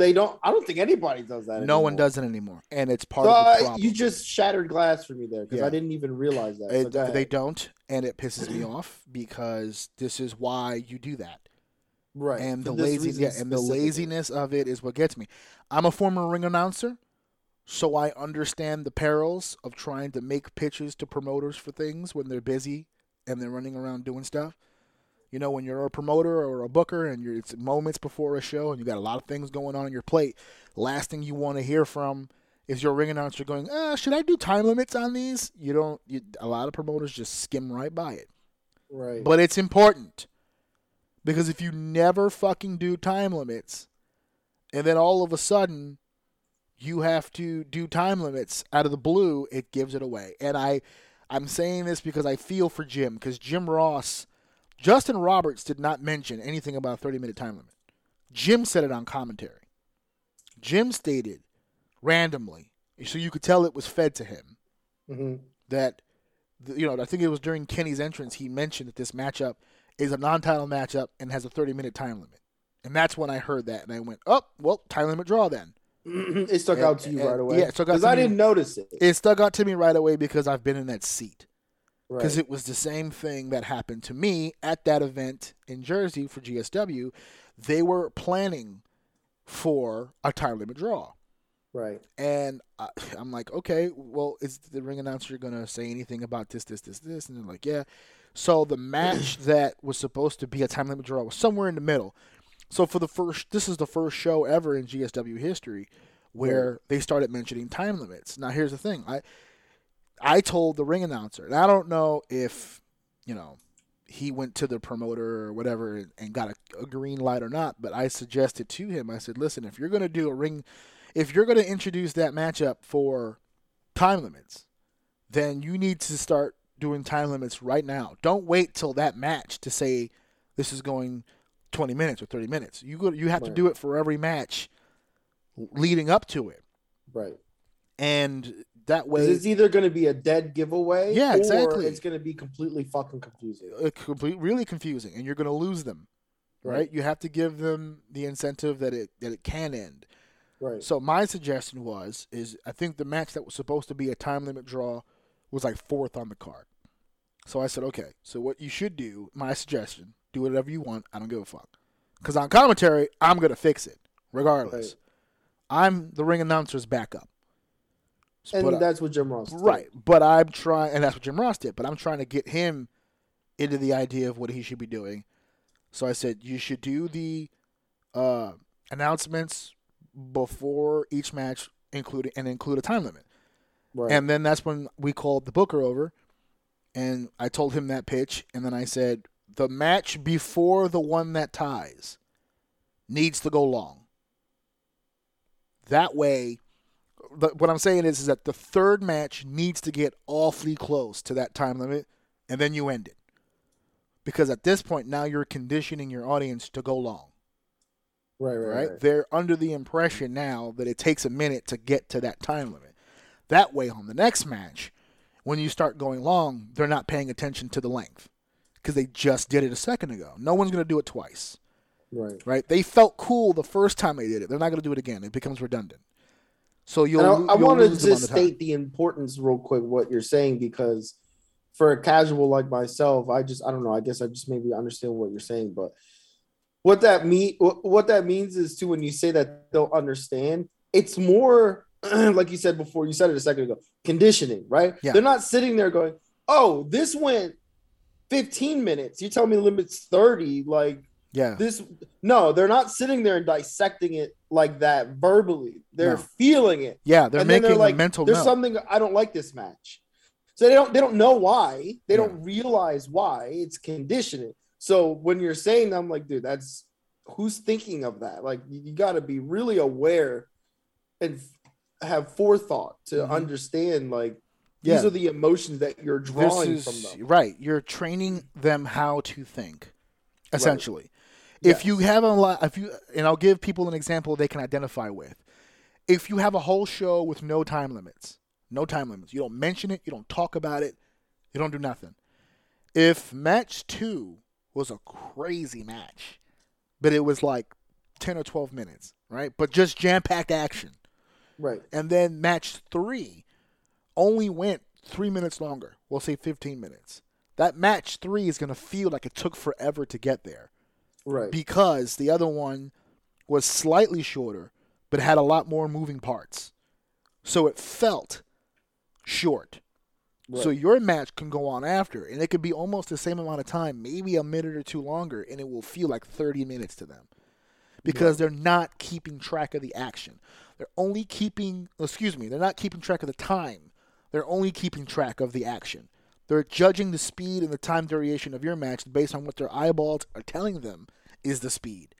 So if you're being a technical wrestler and you're grappling for 10 minutes, it is going to seem slower than a Young Buck match that takes place in 10 minutes. That's why the importance of the time limit is important. Because if you start the match off and you tell individuals, the following contest is scheduled for one fall, it has a 20-minute time limit, and it is for the GSW, blah, blah, blah, blah, blah. In their minds, they're now invested for 20 minutes. This is not going to go any longer than 20 minutes. So let me take from this what I can. They're more open and susceptible now to whatever you're going to do. Right. Now we get to the main event where it says, ladies and gentlemen, the following contest scheduled for one fall at a 60-minute time limit is for the GSW World Heavyweight Championship. Now they go, oh, this could go all night. Right. They're trained for it. They're ready for it. And it worked in our favor because they took my advice. They let the third match go a little longer. We got close, and we had the ring announcer do 5 minutes, have elapsed in the match, 10 minutes, and it's like 15, whatever the fuck, right? And it's just keeping the audience into it so that when that third match went long and then we ended it just before, they're trained now. So when the fourth match happened and it's supposed to go to the limit, and they're going move for move, hold for hold, and you hear the announcer, 5 minutes elapsed in the match, and now the wrestlers hear it. So now the wrestlers are getting, their energy jumps up because they know they have like 5 minutes left. So now, okay, now it's time to pick the energy up. And they pull the audience in, and we've got a sharpshooter, and he's down, and now we've got an armbar, da, da, da, and you hear the bell, ding, ding, ding, ding, and the audience goes, boo! Ladies and gentlemen, the time limit has expired. The referee has made the decision. This match is a time limit draw. Boo! But now they're booing because of the decision. If it was true heat, they would just throw their hands up. They would still boo, but they'd be fucking mad. What happens to them is now, because of the training, they're invested in the match. So the first thing that happened is the match was over, but they weren't mad at the time limit. They were mad that the finish didn't happen before the time limit. So now the audience starts chanting, 5 more minutes, 5 more minutes. You didn't lose them. They want more. Right. They were just sucked into the idea that the time limit draw did that. So when the match was over and the two wrestlers spoke on the microphone and said, hey, we didn't finish this. This isn't over. Fuck that. The crowd's into it. Yeah, fuck that. They're speaking their language. Right. And then they go, you know what? This isn't over. I still want a piece of you. The wrestlers, it was Josh Alexander from Impact Wrestling and Davey Richards. And Josh on the microphone going, Davey, I've looked up to you my whole life. I've always wanted to compete against you. Here we are, and 20 minutes wasn't enough. And everyone's going crazy. Yeah. So I think the next time GSW's in the house, it's me, it's Davey Richards. And he looked at the audience and went, no fucking time limit. And everyone went, yeah! And that's it. And that's how you sell a fucking angle. And they'll probably wrestle the same length. And they'll probably wrestle a shorter amount of time. Right. Because they went 25 minutes. Right. So now we have them biting, and we can give them 15 minutes, and these motherfuckers would jizz all over it. And that's the point. Right. You have to condition your audience to what you want to do. Nobody does that anymore because they don't want to condition anybody. They just want to be liked. Right. Just like my product. Buy my shirt, buy my shit on the internet, watch my matches, that's it. They don't want to condition their audience to do anything. The ones who figure that formula out are the successful ones. Game Changer Wrestling, who I used to work for years before they became what they are now. They do that too. They do that perfectly. They know exactly what their audience likes. They know exactly what their audience wants. And they don't just cater to it, they break their backs in order to make sure they get it every time. And that's why they are successful, and they have shows all around the country, not just in New Jersey and PA. They travel all around the country now because they know how to market themselves. A lot of wrestling companies have great talent, but they don't make it because they don't know how to market themselves and get people into the building. Right. It's tough in this day and age to get people to leave their house to come watch wrestling. It's hard. Mm-hmm. So that's part of the whole deal. But AEW, to get back onto this topic here on AEW, they opened up with a 30-minute time limit draw here with Danielson and Omega. And I just felt like to kind of give that part away. But like you said, the casual fan, which AEW doesn't have a whole lot of casual fans, but they also don't have a whole lot of fans that are as smart as they think they are. So they didn't catch that. Because they bought into it regardless, which is a good thing. It didn't burn the audience out. They still bought into Omega, and they bought into Danielson, and they were into the match. This was Kenny Omega's best match on American soil. And one of the first things that I wanted to ask you is because you've been unimpressed with Kenny since you've seen him. And I'm one of the few people who, we've been telling you, hey, in Japan, he was dope. In Japan, it was this. In Japan, it was that. This is as close to Japan Kenny as I've seen in a long time. What were your thoughts on Kenny in this matchup, his performance? Well, it's ironic that you said that because as I was watching this match, I kind of paused it because I always watch wrestling with my buddy. I'm like, I paused it. I'm like, you know what I like about Kenny Omega? And he's like, what? I go, this guy can do anything. Let me explain. I'm like, and we start going off about his matches, like this match. He just kind of listed them off a little since he's been in AEW and shit like that. And I'm like, you don't know what type of fucking match you're getting with this guy. No, you're gonna get a striking match. You're gonna get a wrestling match. You're gonna get a hardcore match. You're gonna get a gimmicky match. You're gonna get a slow match. And at the end of the day, two of his best moves, which is the V trigger and the one-winged angel. I mean, they're both amazing. You want to see them. And he literally he warps around who's across the ring from him. Mm-hmm. And I think that's what's really good with putting him in the ring with all these high-profile people that you want to see, right? You see a Danielson, you want to see a Danielson match. This dude is amazing in the match. He commands a presence. Christian, like all the people that he's been wrestling with different styles. And if you go back and watch those matches, he's not wrestling. It's not them that's changing. It's him. Mm-hmm. He adapts to their match and he has their match well. Yep. And that's what I was I don't know. I was watching this one. I'm like, dude, I'm watching another different Kenny Omega. This isn't the Kenny Omega that I saw last week. Nope. This dude really is probably one of the best, if not the best, one of the most, he has the most range that I've seen any wrestler have to wrestle those styles of matches at the level that he's doing it. And I was like, okay, now I'm a Kenny Omega fan. But that to me, and I'm going to probably get myself in more trouble here, validates what I've always said about Kenny. He can't carry. He can't carry it. Because whenever he's in the ring with somebody, like you said, lesser than, and he doesn't have someone to chameleon and to copy, not copy, that's a bad word. He's really good at making sure the other guy looks as good as humanly possible. And when he's in the ring with someone like a Danielson, like a Christian Cage, who knows what that looks like, the matches are phenomenal. That's why I said this is a close... Like high level. Yeah, this is why I said this is as close to Japan Kenny as we've seen, because when Kenny was in New Japan, and he was staring across from Okada, Tanahashi, Nakamura, Styles, when he was looking across the ring from high-level talent every week, he was looking great every week. In AEW, when Kenny Omega has the Joey Janela matches, or the Rey Fenix matches, or stuff like this, those are not matches where he's across the ring from somebody that is that established and is that in that kind of control of their matches. So it leaves Kenny to kind of be the orchestrator of that match, and that's not what he does. That's not his skill set. It really isn't. That's what we've learned here at AEW.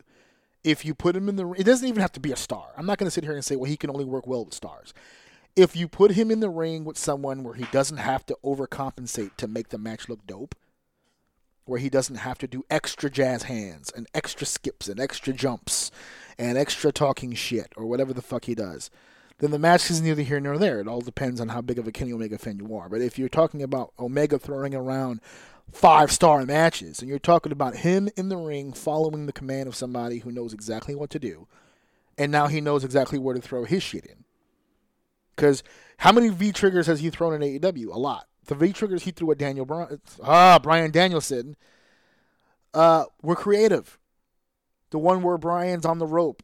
You know, he's got his neck already on the rope, and then Kenny comes up the ramp, and he throws that trigger in the back of his neck, choking him on the rope. This is different shit. This is innovative shit. This is the shit he did in Japan. And I don't know if he was just extra motivated because he's in there with Bryan, because who's not motivated to get in the ring with Bryan? But it's ever since these other guys, the Christian Cages of the world, you know, Moxley, you know, he's had some pretty good matches with Moxley. Jericho, obviously.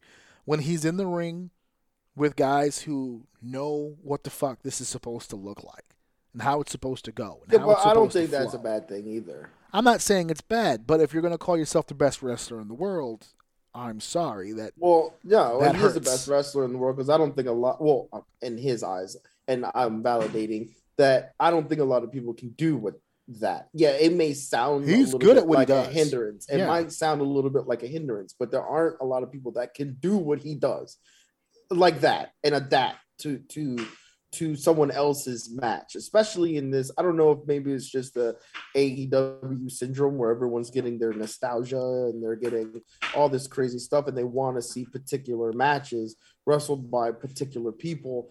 And the fact that he is a chameleon, that he can adapt to that, it gives the people what they want. It gives them that match that they're looking for. I don't think if I were him, I wouldn't want to be in a ring with someone that is not of that level. In my head, if I'm Kenny Omega, I shouldn't be in a ring with someone that I can't adapt to.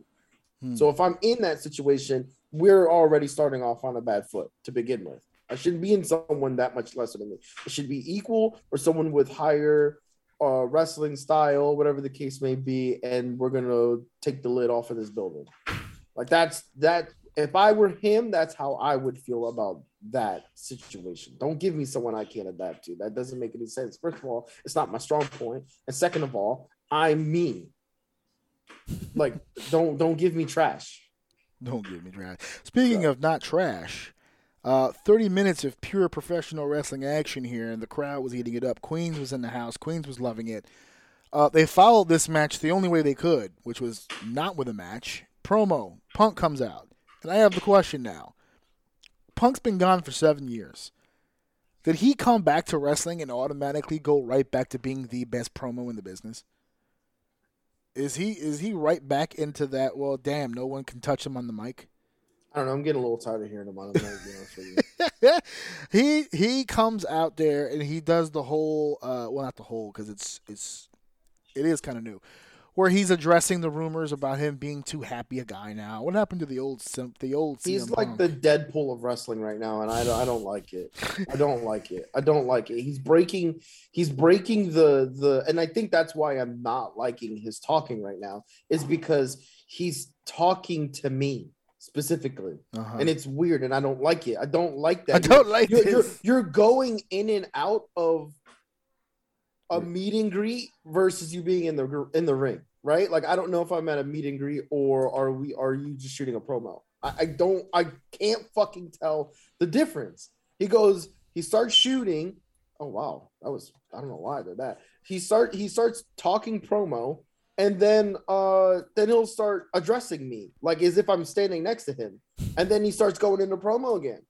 I think his talking at the moment is fucking trash because of that, and it's breaking my fucking immersion. But he's always, and it's inconsistent. And if that's the way he always was, then I would have said that from jump. But I don't know him that well. No. I'm only learning him right now. He's and what mastered he's doing the art of the work shoot, where he takes a little bit of shoot and then he puts all the work around it. Fucking hate it. Stop doing it. No, don't stop doing it.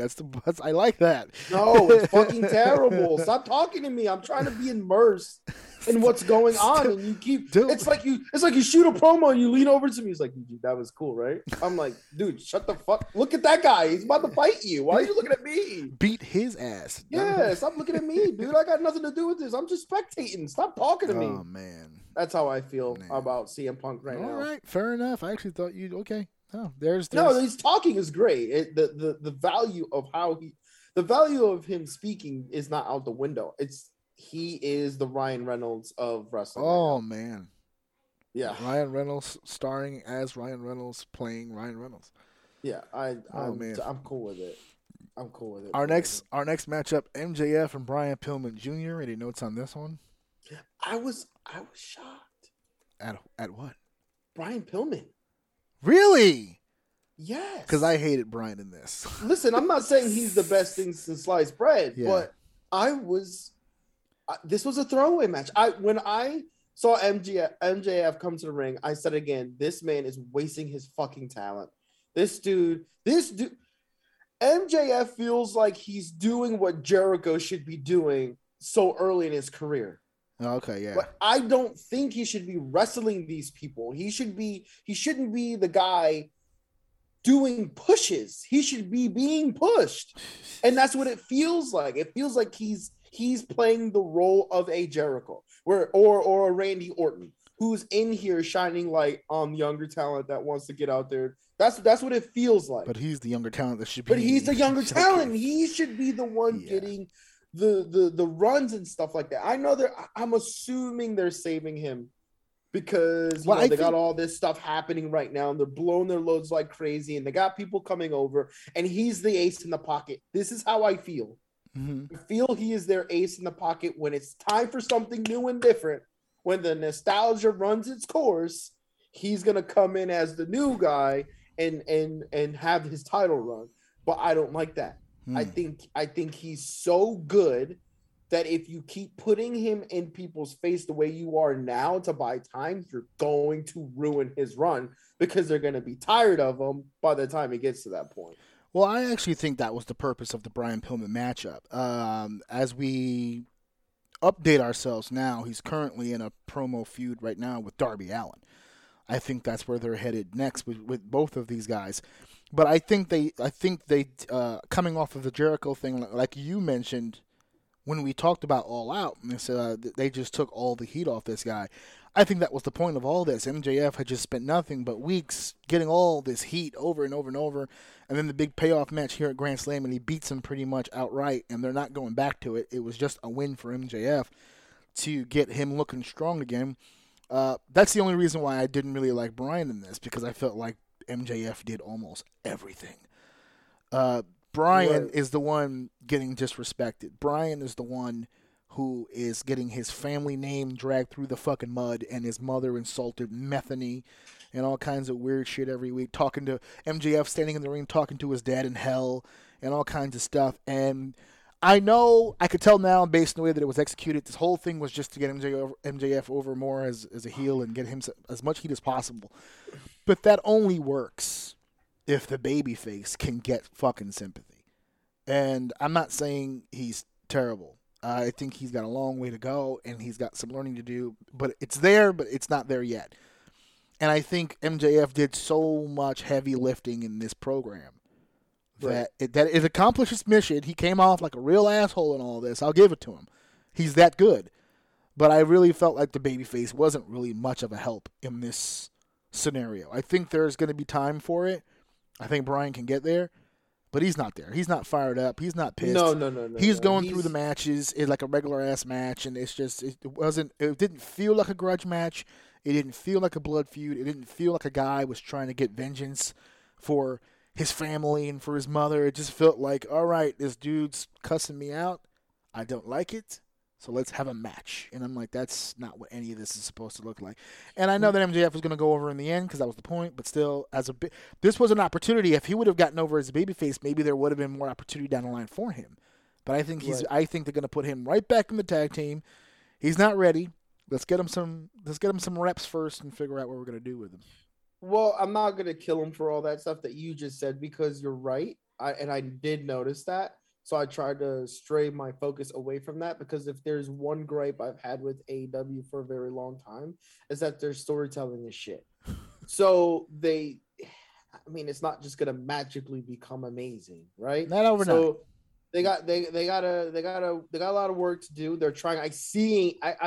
I'm at least seeing it across the board, right? With the Ty Conti and the Bunny and they're trying. They're trying to build stories for payouts. Like they're actually actively trying to do it. So it's a little bit of a crazy moment, right? Because we got all these people coming in at the same time. So that's hard to build story around like your main event when your champion is constantly fighting people who are just coming into the company. So I'll give them a break on that. So your top end, you can't really develop a story at the moment, because you have all this surprise and all this stuff going on that it's hard to maintain something. So that story's out the window. So now then we have to deal with lower end card storytelling, which even at the high end is fucking weak, right? So it's an uphill battle for them when it comes to telling a story. So right now I'll give them the benefit of the doubt for that. So I tried to focus more on the in-ring stuff.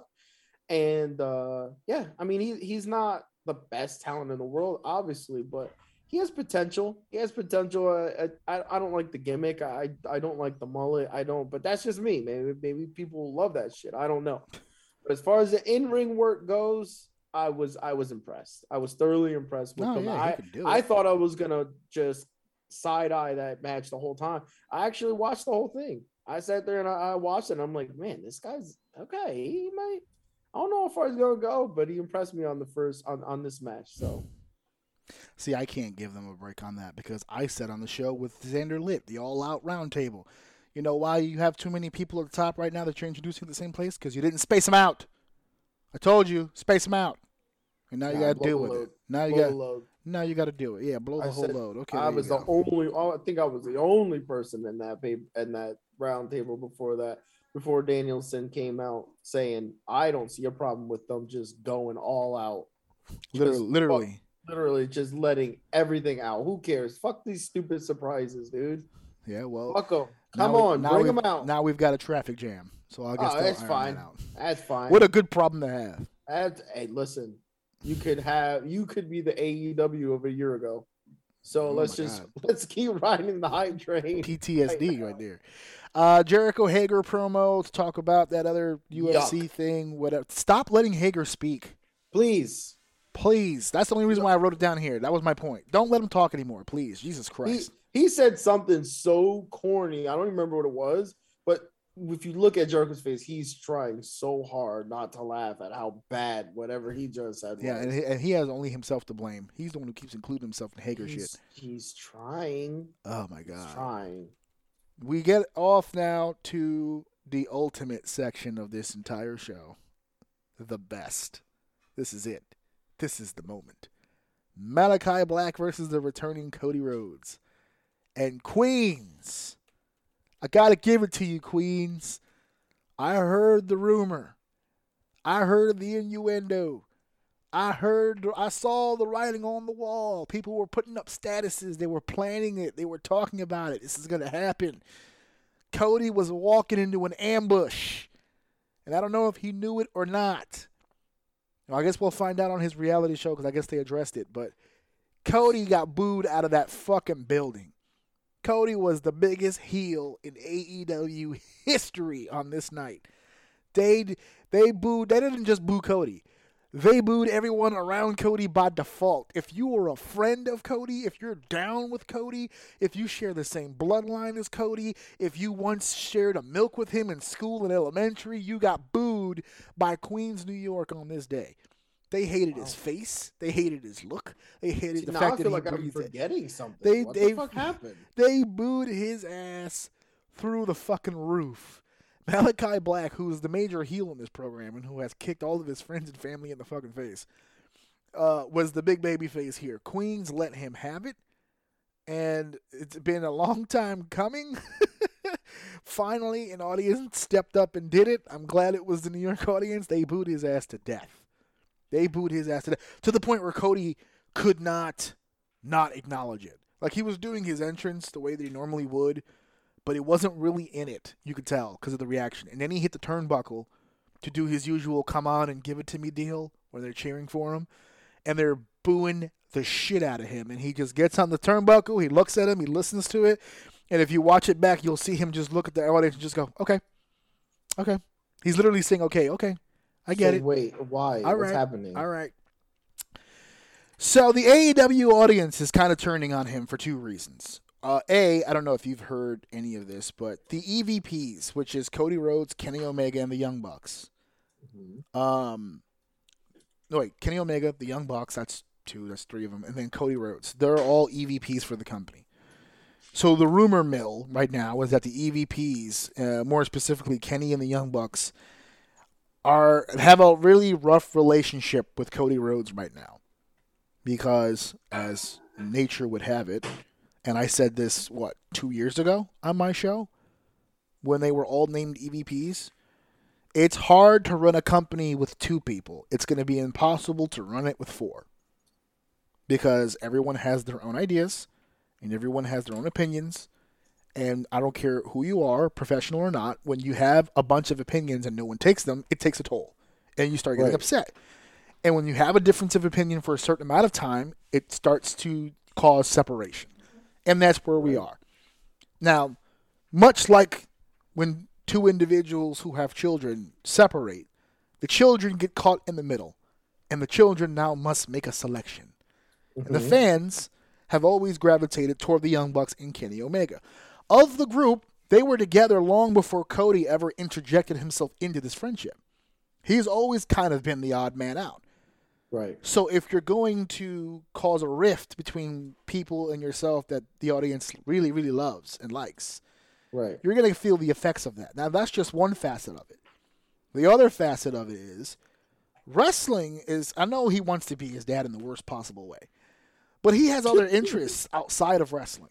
Right. And that rubs wrestling fans the wrong way, too. He'll start a program, but then he'll cut it short because he has to go film television. You know, he's got to go film the game show or his reality show. So he's in, he's out, he's in, he's out. Kenny's out here working every night in multiple countries around the world. He's the Mexican AAA Ultra Mega Champion. He was the Impact Wrestling Champion for a little while, so he was making Impact tapings. He's the AEW World Champion, so he's traveling the world as that. He's making dates. The Young Bucks held the tag titles for, 10 months, almost a year, and they're traveling, defending those titles. They're in the ring. They're doing shit. Cody is doing whatever Cody does. And so you take the fact that there's a rift between him and everybody else's favorite wrestlers. You take the fact that this guy likes to take his vacations and travel around and do whatever he's going to do. This audience is not digging Cody Rhodes. And it hasn't for a while. There's kind of been mixed reactions in certain buildings. But this was the big return. This was his first match back in a while, and Queens let his ass have it. Right. And he got beat. Which to the happiness of the crowd. They went home happy on that one. Right. So we're going to have to head back to the drawing board here and see what we're going to do. Cody's a natural heel. Cody has always been a heel. He's only been babyfaces on a handful of occasions, and it's never worked. This was the longest run he's ever had at a babyface, and it's ending with him being booed. So we'll see. Will this be a return to heel Cody? We'll find out. Because heel Cody is dope. I like heel Cody. Because he embraces the snobby, I'm the son of Dusty Rhodes gimmick, and he's the whole, I'm better than you, and da-da-da-da-da. So we'll see. We'll see. The match itself, it's a Cody Rhodes match, so I was like, it's all right. What did you feel about the match? Exactly. That's it. I mean, I'm on record. It was a sound, but it was really a word. I'm on record about how I feel about Cody. You are. So, again, not to say that he's not a good talent. Again, it just spews off of him the entitlement, and it really just I don't want him anywhere near Aleister Black. Like, just let Aleister Black be him, because I'm enjoying that. And I don't know. I don't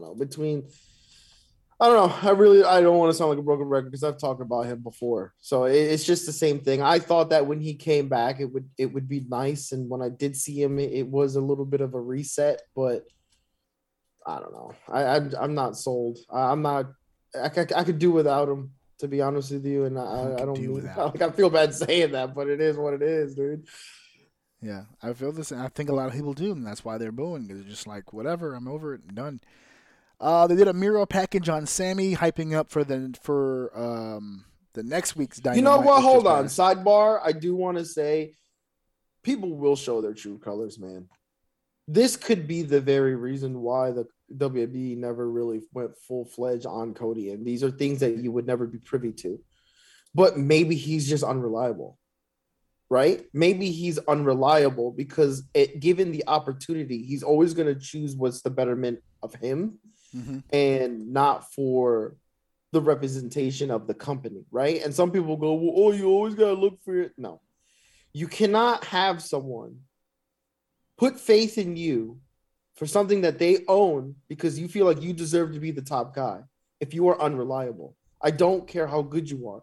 I know people want to talk shit about Roman or whatever the fuck they may say about him, but he puts a mask on before he goes into the crowd because he knows he can't afford to get sick, whether it be for his own health or for the fact that he's the man holding the belt and he's the face of the company. He cannot be sick.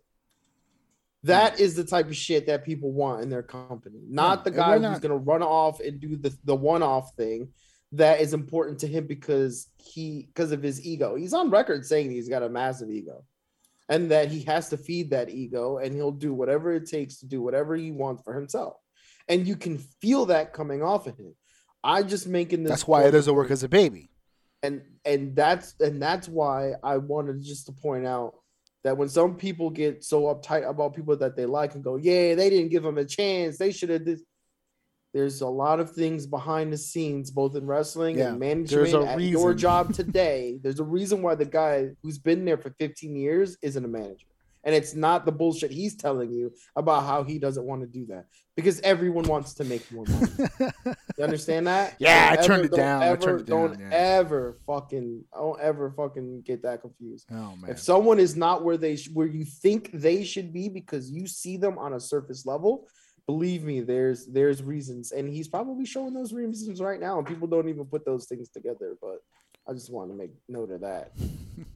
There's many factors. Look what happened with Ty Dillinger, Sean Spears. How many times did they have him come in and redo his gimmick and everything, and he finally finds the 10th thing, and then everyone's like, well, he should get pushed. Then he goes to AEW, the company he went to because he's friends with the EVPs, and he's not getting pushed there either. So whose fault is it now? That's why people should focus on themselves. There you go. The best that they can, man. Miro package on Sammy. They're hyping the following week's Dynamite. They're going to compete for the TNT Championship. FTR versus Darby and Sting. Boy, Sting. Let me tell you, that's Stinger. I mean, I'm ready for it to be done. That's I was going to say the world is, but I don't think so. He gets a crazy reaction too. But absolutely, I give credit to FTR for how this went, but I don't know. I really think this hurt FTR more than it helped. I don't think this 60-year-old man shouldn't be taking your ass to the limit. I'm sorry.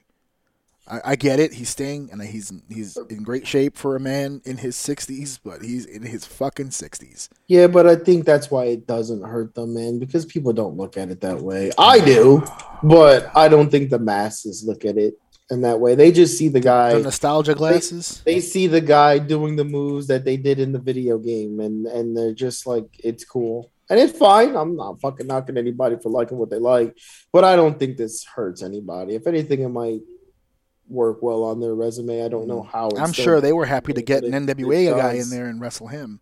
Listen, at this point, I don't pretend like I know the answer to these things. I'm confused by it, just like you are. So, fuck. And I have a bone to pick with Raze, because it involves FTR, because Raze loves to shit on me for being a Cornette mark.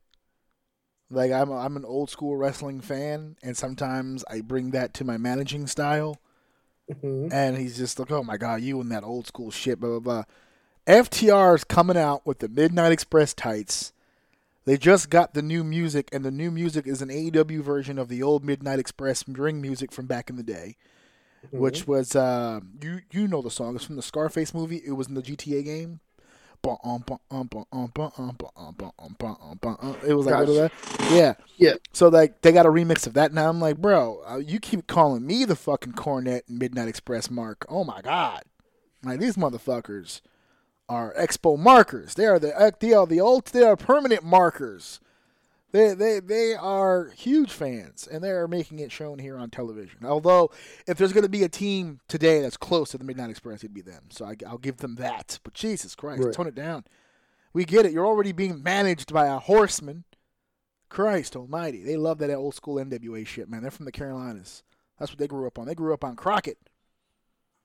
So there you go. Our main event, Ruby Soho and Dr. Britt Baker, DMD, for the Women's Championship in the main event. Was this...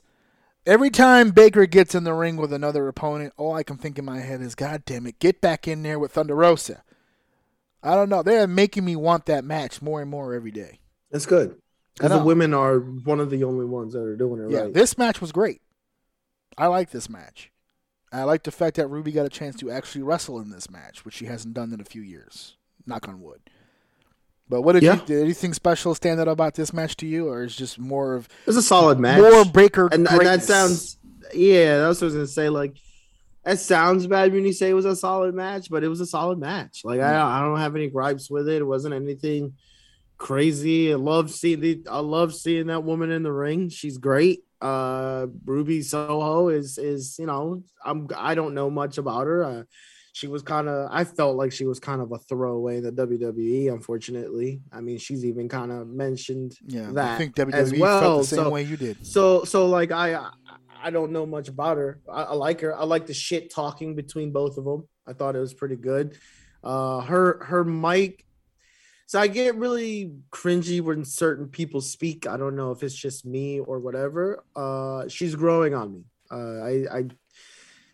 She doesn't have the greatest delivery. It doesn't feel natural. But she's not. That's not to say that she's bad either. So to me, this was a learning experience with Ruby Soho, and I think the match was pretty solid. I mean, there's really not much to say. Nothing really crazy happened. Yeah, nothing crazy, but it was just had a solid match. It was a good match. It was all right. It was pretty good. It's pretty good. What else can you add? We open up Rampage with an NXT 2.0 match. We have CM Punk one-on-one with Powerhouse Hobbs. This was the established veteran trying to work a match and get over one of the young guys. Yeah, this is a hard pass for me, man. Punk is not trending in the right direction for me. I know what he's doing. I know what he's doing. So I respect him for it. I don't like this. I just don't. I don't. I think it's too soon for him to be wrestling these new guys. I know what he's trying to do, there's no chemistry though. there. Yeah, he's trying to get these guys acclimated to wrestling a certain style and to wrestle he's in doing bigger matches. What a year or two ago we were talking to AEW had severe issues with, and that was getting to these new guys and teaching them the right way. And I feel like Punk is really trying to show that he is actively doing that, and I fucking hate it. I just don't like it. I see the Punk. I keep hearing all the hoopla about this guy, and it was just fortunate that he got into the ring for the first time with someone that I like. I like Darby Allin, but if you're not a Darby Allin guy, you probably already feel the same way that I do now after watching this match. Again, it wasn't a bad match. I don't hate the other guy he was in the ring with. I just don't want to see this. Yeah. But I don't know if that's just me not really. You're not feeling Punk right now. It's not that I'm not blinded. I think that's what it is. I'm not blinded by the nostalgia. I'm coming in kind of fresh, and maybe that is bad for me because, like, obviously he's not going to have the same type of matches that he had back in the day. So maybe I'm missing out, and that's fine. But maybe that's why I probably feel like I don't like seeing him in these matches with these younger guys. But obviously he's been doing this for a long time, and maybe he should be. I don't fucking know. All I know is I don't like this. Do not like. Unsubscribe. I don't like it, man. I don't know. I just don't like it. First of all, these two guys are just annoying within themselves. I don't know what they're saving that. What the fuck is his name? The little skinny white kid? Ricky Starks? Oh, the Hook. I don't know. This guy must be a god because they keep talking about him like he's guy. I haven't seen this fucking guy lift a finger yet. No, that's Taz's son. He doesn't do anything. I don't even know why he's there. I don't know. They mentioned when he first debuted. That he was. That's Taz's son. Did he get a DNA test? Is he sure? I wasn't in the room. I don't know. He's claiming him though, so that's all that matters. Oh, okay. Well, I mean, shit. It's like, yeah, that's all that matters to me. If he's claiming him, I guess that's it. I mean, he's I wouldn't have been able to guess that. They debuted him when they debuted him. He was training at the Nightmare Academy with Cody Rhodes and Dustin and stuff. Right. And then they ran an angle where Taz took his son back. He was like, "No, I'm gonna train him. Fuck all that." Blah blah blah. And they've done dick with it ever since. I don't know. We've never heard about it again. He's never wrestled a match, so I don't know what the fuck's happening. He's just on this team. Whatever. And he runs distractions, I guess. I don't know. All the more reason. Because the problem with CM Punk doing this is I think these guys are just not developed at all to the point where Punk is trying to show emotion and we know at the end of the day he don't give a fuck. No. Yeah, no, we don't. So yeah. I don't know.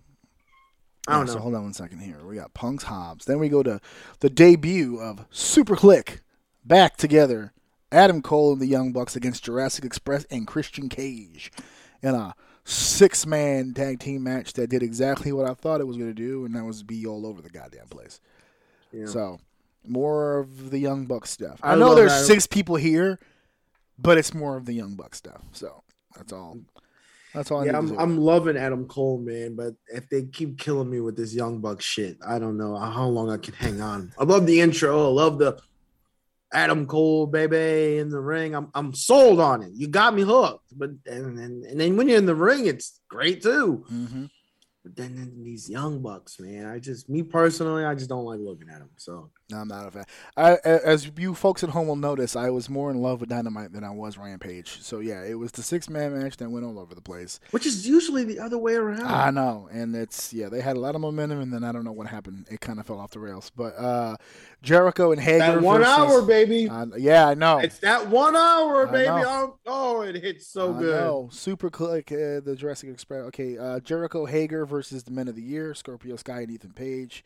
I didn't even watch it. I side-eyed it. Okay, good. Moving on.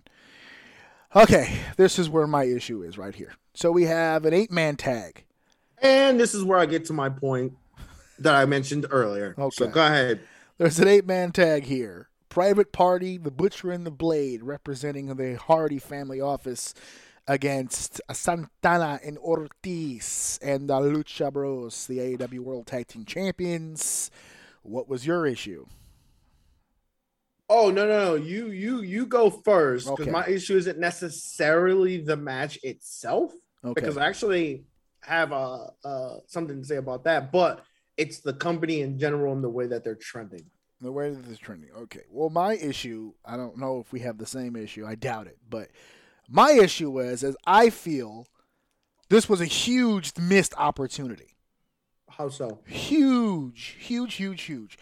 The Young Bucks were the tag team champions just a few weeks ago. Mm-hmm. And they lost at the cage match to the Lucha Bros at All Out. Great moment for the Lucha Bros. Great moment for their families. I'm not trying to take anything away. But they knew they had a stadium booked in Queens long before they dropped those titles at All Out. And I say that this is a huge missed opportunity because the Young Bucks were tag team champions for quite a while. And I really feel like the missed opportunity here is those titles should have been dropped in this stadium against Santana and Ortiz. Some might say you're playing favorites. Well, that was just going to address that. Some might say I'm playing favorites, but hear me out. Santana and Ortiz have only had one title match in the entire 2 years of AEW. They've had less title matches than the Jurassic Express have for the World Tag Team Championship. Okay? They've got less tag team title matches than anybody else in the company. Now, a big reason for that is because they also happen to be a part of the big heel stable in the company, the Inner Circle. So they have been involved in other things, but they've been in top tier things. They're not a tag team that has not gotten a lot of tag team title matches because they're lower on the pole, like the varsity guys or whatever, Pillman and whatever, or the hybrid or something like that. They've been portrayed as a top tag team this entire run. They just haven't been put in a top situation. You have Queens. Now, it's not their hometown, but it's in the 5 boroughs, which is in New York City, which is where they're from. It's New York. It's New York. It's their territory. Home. It's their house. They know how to get you from that building to anywhere in the city. You don't have anywhere on this roster anybody who's as over in New York as that team. And you heard it in the response. When they came out with their Warrior gimmicks, they came out dressed like those baseball players from the movie The Warriors. When they came out, that building lost its fucking mind. And then they cut the entrance short because the Lucha Bros had to get out there. Now, again, yes, people are going to look at me and they're going to go, oh, you're showing your bias. Those are your friends. Yes, but I have actual business merit in saying all of this. This was a great opportunity because you didn't. They had great moments on this show, the two shows, right? Your opening match was dope. That's going to be historic. People are going to be talking about that.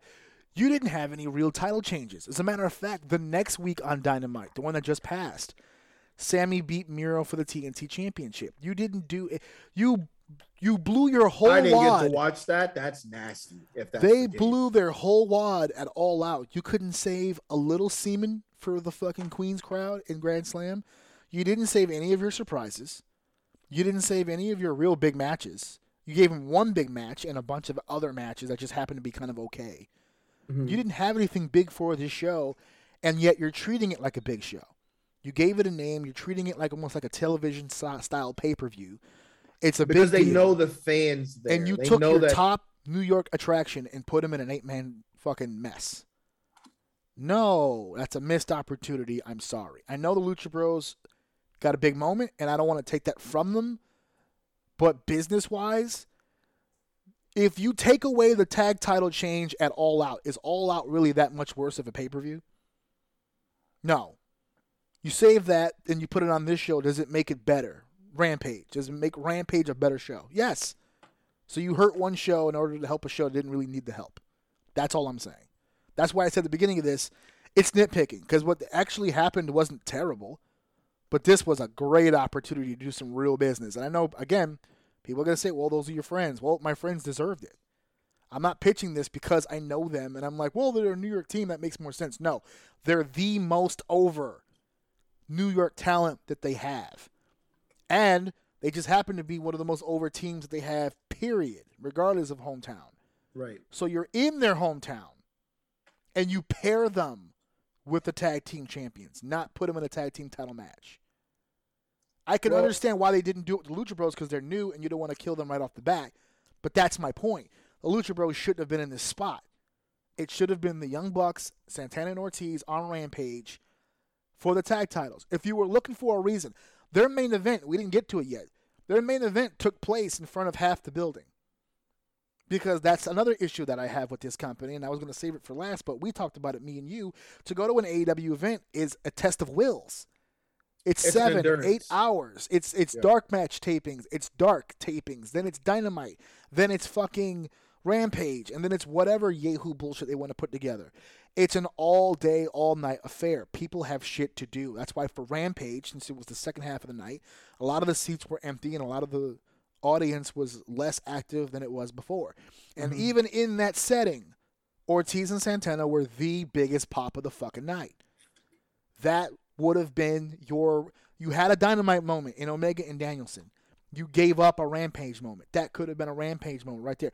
People would have stayed longer if they knew that down the line, wait, I got to see Ortiz and Santana win the tag titles in Queens. I have to.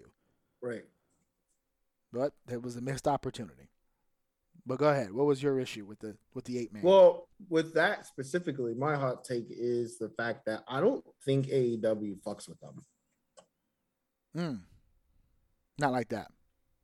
No, not even close, actually. Like, they're in their hometown, dude, and I'm trying to remember the verbiage. It stood out to me so specifically when it happened. When they came out, the crowd was going nuts. Like, obviously, all they homies is out there. You know, those guys seen them wrestling all over that place.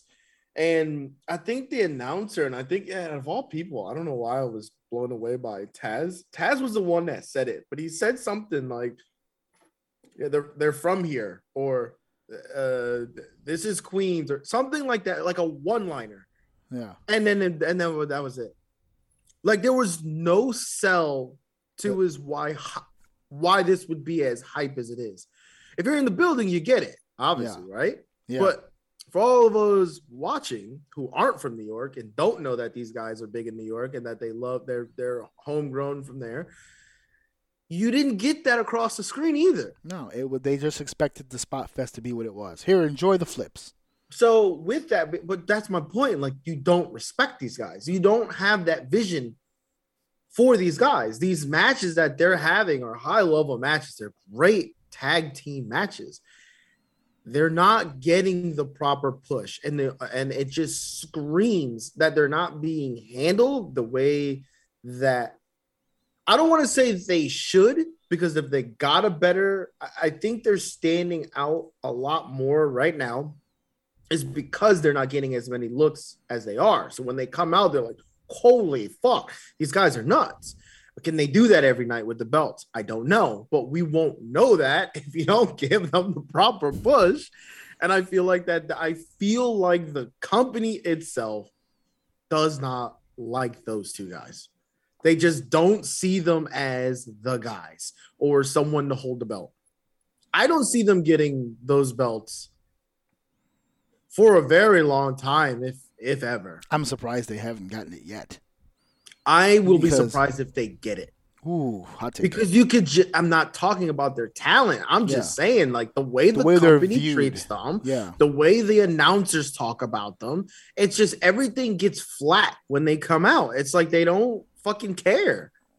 I don't know why, because these guys are, when they're in that ring, it's good. It's fun to watch. They have great tag team matches, and I'm not a big tag team guy myself. I like one-on-ones. I personally just prefer the one-on-one storytelling. Which brings me to my next point.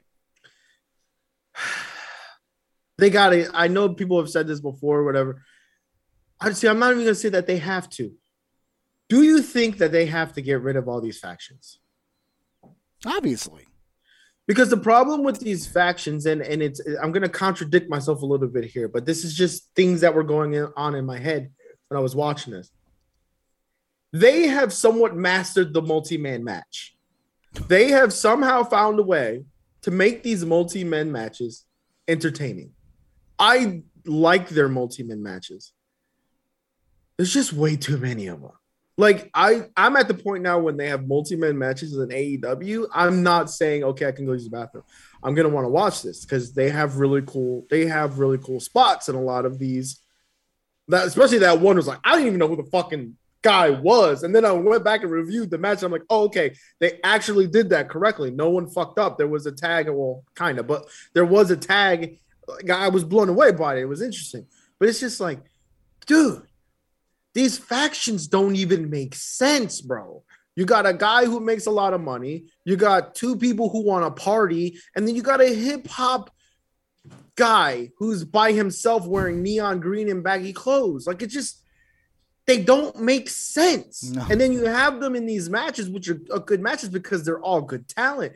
And I just want to go out and say it. You know who else they don't respect? Who's a fucking great Matt Hardy. Private Party.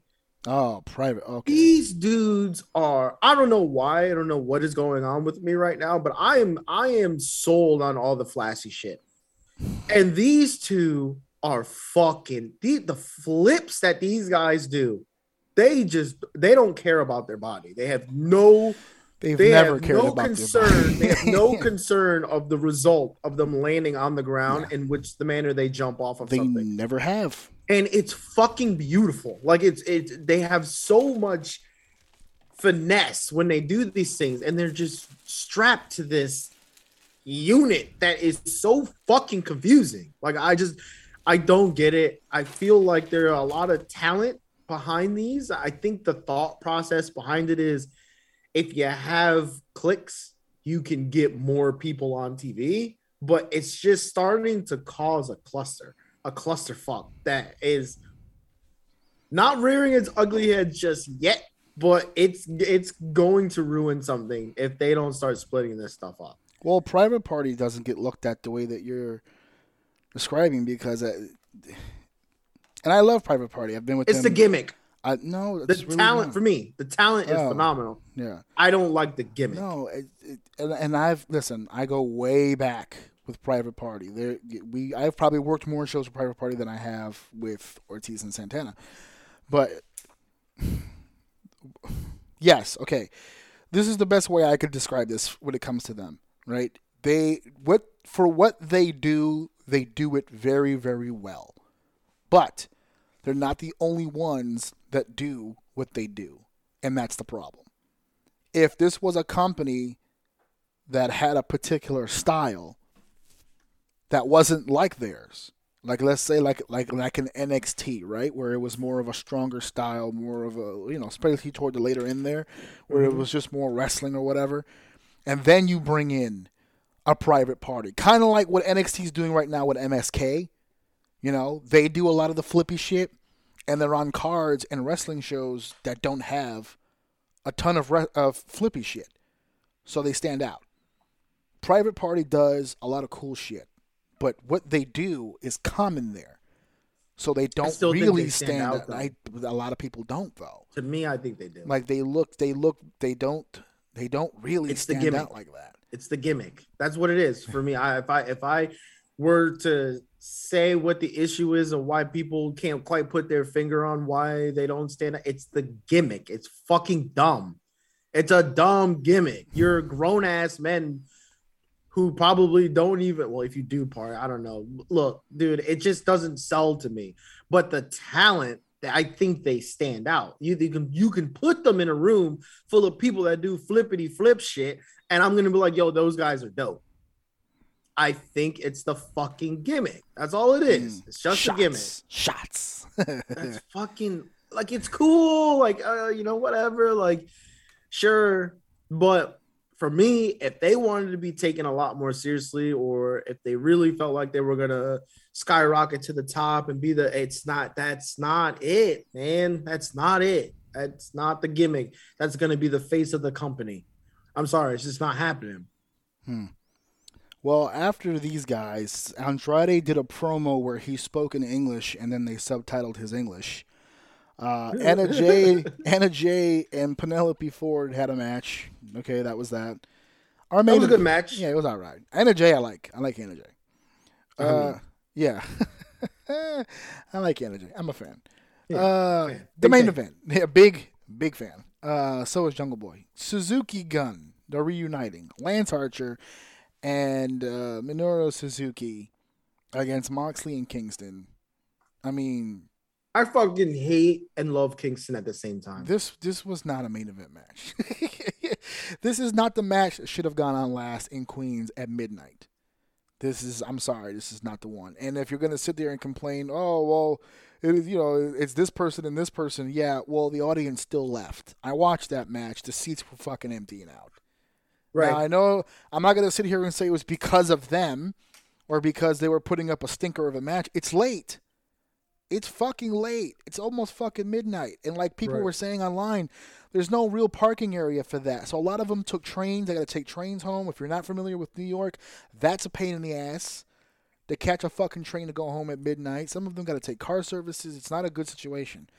So people started fucking leaving. And I felt terrible because the big surprise at the end is Homicide makes his debut to nothing.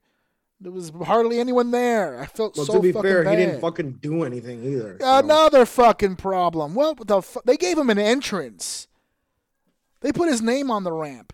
Pretty much. That's literally pretty much. Yeah, and he comes in the ring. He swung a chair once. He took a bump to the outside, and I never saw him again. That he couldn't even grab. He was so hyped. He couldn't even grab the chair. He was fumbling. He was so amped up. I fucking love D to death. He's the best. Homicide has helped my career so much and raised his career so much, and he's currently in the process of helping us do things, and I just felt so bad because everything they said was true. He is the Godfather here in New York. He's the guy in New York. He's the one everyone looks up to. He helps so many people. He's so great, and I felt terrible because he comes down the ramp, he does like two quick things, and we never see him again, and all these other fuckers have to run spots. What the fuck are you running spots for? It's over, bro. Let Homicide come in and beat the fuck out of you and get the crowd hot.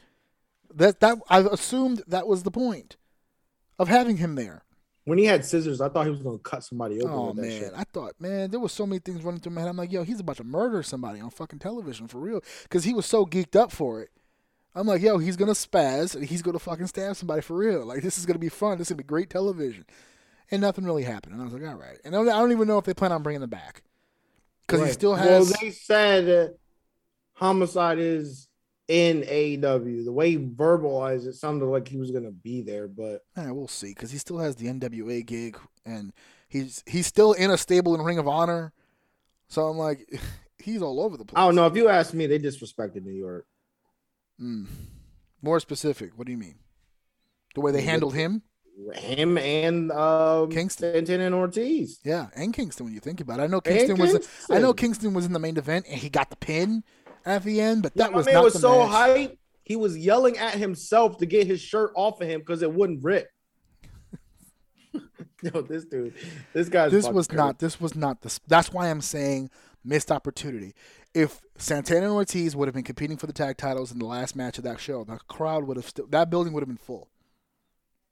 They would have been waiting for it, and not this. As soon as people said Kingston and Moxley against these two, they were out. They were out. I'm sorry. I know people have love for Suzuki. I'm iffy on him. I don't really get the hype, to be honest with you, with Suzuki. I don't get it. I'm not a big Lance Archer guy. He's not a bad talent, but it's whatever. It's it's whatever your flavor is. That's not for me. And I love Moxley and I love Kingston. I'm starting to not like them together, to be honest with you. They're too similar. They did a promo earlier in the night where, like, I think it was a side-by-side where Archer and Suzuki were in one frame, Moxley and Kingston in the other. And they're cutting a promo and Kingston cuts him off. Says a bunch of, I don't know, caveman shit, and then it just walks off. Forget that. I'm out. I'm going. That's what I was talking about. He tried to rip his shirt. Yeah, and he fucking left. And Moxley is sitting there like a dumbass. Still talking. Talking. And then the fucker had to come back. And I'm like, this is why the two of you shouldn't have been together. If each person, Moxley and Kingston, does the same exact thing that they did, just not at the same time, the promo works. If Kingston cuts off Archer and Suzuki, does all that caveman shit, and then he goes, fuck this, I'm out, and he leaves, and you cut the promo there, it works. If Moxley listens to Suzuki and Archer and then cuts the same exact promo, it works. The two of them together don't work. They're canceling each other out. Kingston made Moxley look like a dick. Because Kingston did all that goofy shit, walked off, and Moxley's sitting there with his dick in his hand, like, I got to say shit, right? It's my turn. I can't leave. Like, he did his whole setup and walked out like a badass, and then Moxley has to stand there because he can't leave yet. It's like the guy who storms out, forgets his keys. Yeah. Yeah. And Moxley is the keys sitting on the table. Like, what the fuck am I supposed to do? So I don't like these two together. I get that they're friends, and Moxley's trying to give him a little bit of that rub. I get it. They don't work together. I'm sorry. They don't.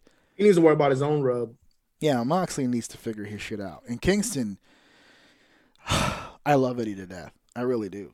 But he needs to be a mouthpiece. He needs to be a mouthpiece. He needs to get. It's his dream to do all this stuff, and I want him to live his dream. He's finally signed by a major company. He's been waiting for this for years. So I'm not going to sit here and say, "Hey, get out of the ring," but you're hurting your stock, bro. Like, really. Like, the fans love you. They get you. They understand you. But every time physically you do this, it looks not so good. The back fist, I like him in the ring. If he was put in the ring and if his strengths were utilized correctly, he'd be fine. But they don't know how to do that with him. Right. They're putting him in these matches where he's being forced to actually grapple with motherfuckers, and that's not his strong suit. If anything, he needs to be like Moxley, and that's the problem, because Moxley's Moxley. So when you put them together, it doesn't work. If he punched and kicked and slapped and suplexed like he wants to, it would work. But they keep putting him in these positions where he has to actually get on the mat, and that exposes him. Right. And there's only but so many promos he can cut before the audience goes, you know what? He's a great talker, but I don't get it. It's like when they figured out The Miz. When Miz started talking his way into high-profile situations, everybody was like, oh, that's great. But the higher up the card he got, the more he got exposed because now you got to work and he can't do it. All he can do is cut promos. So that's when they stopped. Okay, well, then he goes back to the middle card. And that's why he's been stuck there ever since, because they figured out on top he can't do it. Eddie's in that position. He can talk his ass off. He can talk himself into a main event. He's one of the best talkers they have. Right. But once he puts his gear on, the channel changes and it turns people off. And there's only but so many times you can rebound from being exposed like that. Eddie's rebounded more than most. I'll give it to him. But you run out of bullets eventually. And soon the promos aren't going to cut it. So they need to protect him because he has the one thing a lot of their performers don't have. He connects. These people get into him. They love him. They follow his every shit. Eddie's such a easy chant. Eddie. It's familiar for wrestling fans. It works. But the more he looks like a goof out there, the more that it hurts. And I'm not saying he is a goof. because he can go in the right circumstance, but he's not being put in the right circumstances. So either he needs to start protecting himself, or his friend needs to start protecting him and not allowing him in, especially if you're in these tag matches. If you're in a tag match, I'm sorry, Mox, but you got to beat Dean Ambrose in this matchup with Kingston. You can't do the Mox thing and then leave Eddie with nothing to do. Moxley can wrestle. We've seen him in his Ambrose days. We've seen him work matches like a regular fucking worker. But he doesn't want to do that. He wants to be Moxley, which is fine when you're in a singles capacity and you're just being Moxley. If you're going to team with Kingston, it doesn't work because he does the same shit you do. So if you do it and you do it better at a higher quality, where does that leave him? Right. You got to wrestle. You got to be Ambrose. You got to get the heat. You've got to work the match, and then you got to bring your slugger in there to do the dirty work after the fact. He's got to be the hot tag. He's got to come in, suplex, back fist. He looks dope. Let him start. Let him do some stuff. Let him tag you in. You guys get your shine. Mox gets cut. He starts taking the heat. Eddie's getting the crowd all hyped up into this.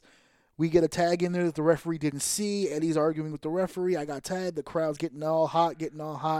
Moxley finally avoids an attack from the team. He gets the big tag. Here comes Eddie. Back fist, suplex, bing, bang, boom. We're bouncing off. Now Moxley can be Moxley because now he's fighting. He's shooting. It's a Pier 6 brawl. And then you get into your finish, however you want to customize that. It's a simple formula. But to have to have Kingston in here going toe-to-toe with these wrestlers and trying to grapple and headlock and hammerlock, no. And if Eddie's doing this on the cusp, no. Stop, Eddie. Beat the shit out of people. That's what we want to see you do. We want to see you beat the shit out of people. Seth Rollins was on Steve Austin's podcast the other day. He was just talking about it. He had to learn the difference between working matches and drawing money. Eddie can draw money. He just needs to be put in a position to do that. He needs to be an attraction. He needs to be a guy that gets into a fight. A Dusty Rhodes type deal. Give him a specific fight, as a matter of fact. If you want to start doing stuff like New York City Street Fight or something like that, something tailored to him where he can use that to tell his stories. And he can get into situations where he's like, well, I've had enough of this bullshit with this dude. I want him one-on-one in a New York City Street Fight. Whatever the fuck. And build toward that. So at least Kingston can draw you money in that way. If Eddie Kingston can't draw you money in Des Moines, Iowa, or Houston, Texas, or whatever fucking redneck ass, whatever place, that's fine. He still serves a purpose on your roster because when you come to New York, he's going to be your fucking ace in the hole. That building will sell out to see Eddie Kingston if he's put in the right spot. So it's not just about Eddie. All the pieces, all the players need to be on the same page, and we all need to get to the same place. That's it. That's all I'm saying. Again, nitpicking. But that match doesn't work. It didn't work in the main event, and it wouldn't have worked in the first match either, just based on the way that it was worked. So if you're letting these people just do whatever they want, that's what you're going to get. Otherwise, get an agent in there and have these motherfuckers go over what they want to do and how they want it to look. You don't have to confine people to a script. You don't have to tell Archer and Kingston, hey, okay, you be here, you be here. You do this. You don't have to choreograph it. Just tell your guys, I need Kingston to look like this. I need Suzuki, out of respect for New Japan, to look like this. I need Moxley to keep his babyface stuff here, and I need Archer to keep his heat here. That's it. You guys figure out how that... We got world champions in this conversation. They should be able to figure this out. Just tell them what you want. I want this. Don't tell them to do whatever they want, because that's how you're going to get the goofy shit you get. Give them direction. This is how you're supposed to look. You're supposed to look. Now go. That's it. And I feel bad for Homicide because that was his debut and it could have been a hot one. And it was flat. So we'll see what happens. We'll see what happens. We will see what happens. Well, anyway, guys, next week, for your anniversary. I know I'm hyped. I know I'm ready for it. I don't sound like it right now because I'm tired. But I'm ready. I'm ready for it. I plowed through this episode. I'm not feeling well, but we're getting to where we're going to be. I'm going to have all the energy in the world next week, I promise. And I will be bringing back my special cup, which will have, I'm sure, something in it that will make my evening even much more enjoyable. I've been too sober for these live ones. It's time to spice things up a bit. So there's going to be much to discuss next week. The WWE will be completing, I believe, because it just happened on Friday, And the second half will happen on Monday. The WWE Draft. They've moved some players around. We'll talk about that a little bit. We've got the big trivia game that's going to take place next week. You guys get a chance to win some prizes. It's going to be a lot of fun. Ming is back. And everything we just talked about AEW wise, he's going to have the inside scoop. He's going to give us the what happened. Ooh. He's going to tell us all the juicy gossip. Everything that took place behind the scenes. My man has photos of everything in the back. He's got the evidence. Ooh. So we'll get down what really happened at There you go. Grand Slam. So thank you guys for listening. Thank you guys for downloading. Thank you guys for sharing. And, of course, thank you guys for enjoying episode 207. Ooh, look at that. I remember. 207. This is my daddy's 200th episode. If you'd like to still buy some merch, t-shirts, mugs, tank tops, Beats towels, phone cases, go to HAOUN.com. This is my daddy's 200th episode. This still keeps him busy, and he's not playing with me, so stop listening. But he's actually playing with me, so I won't fight.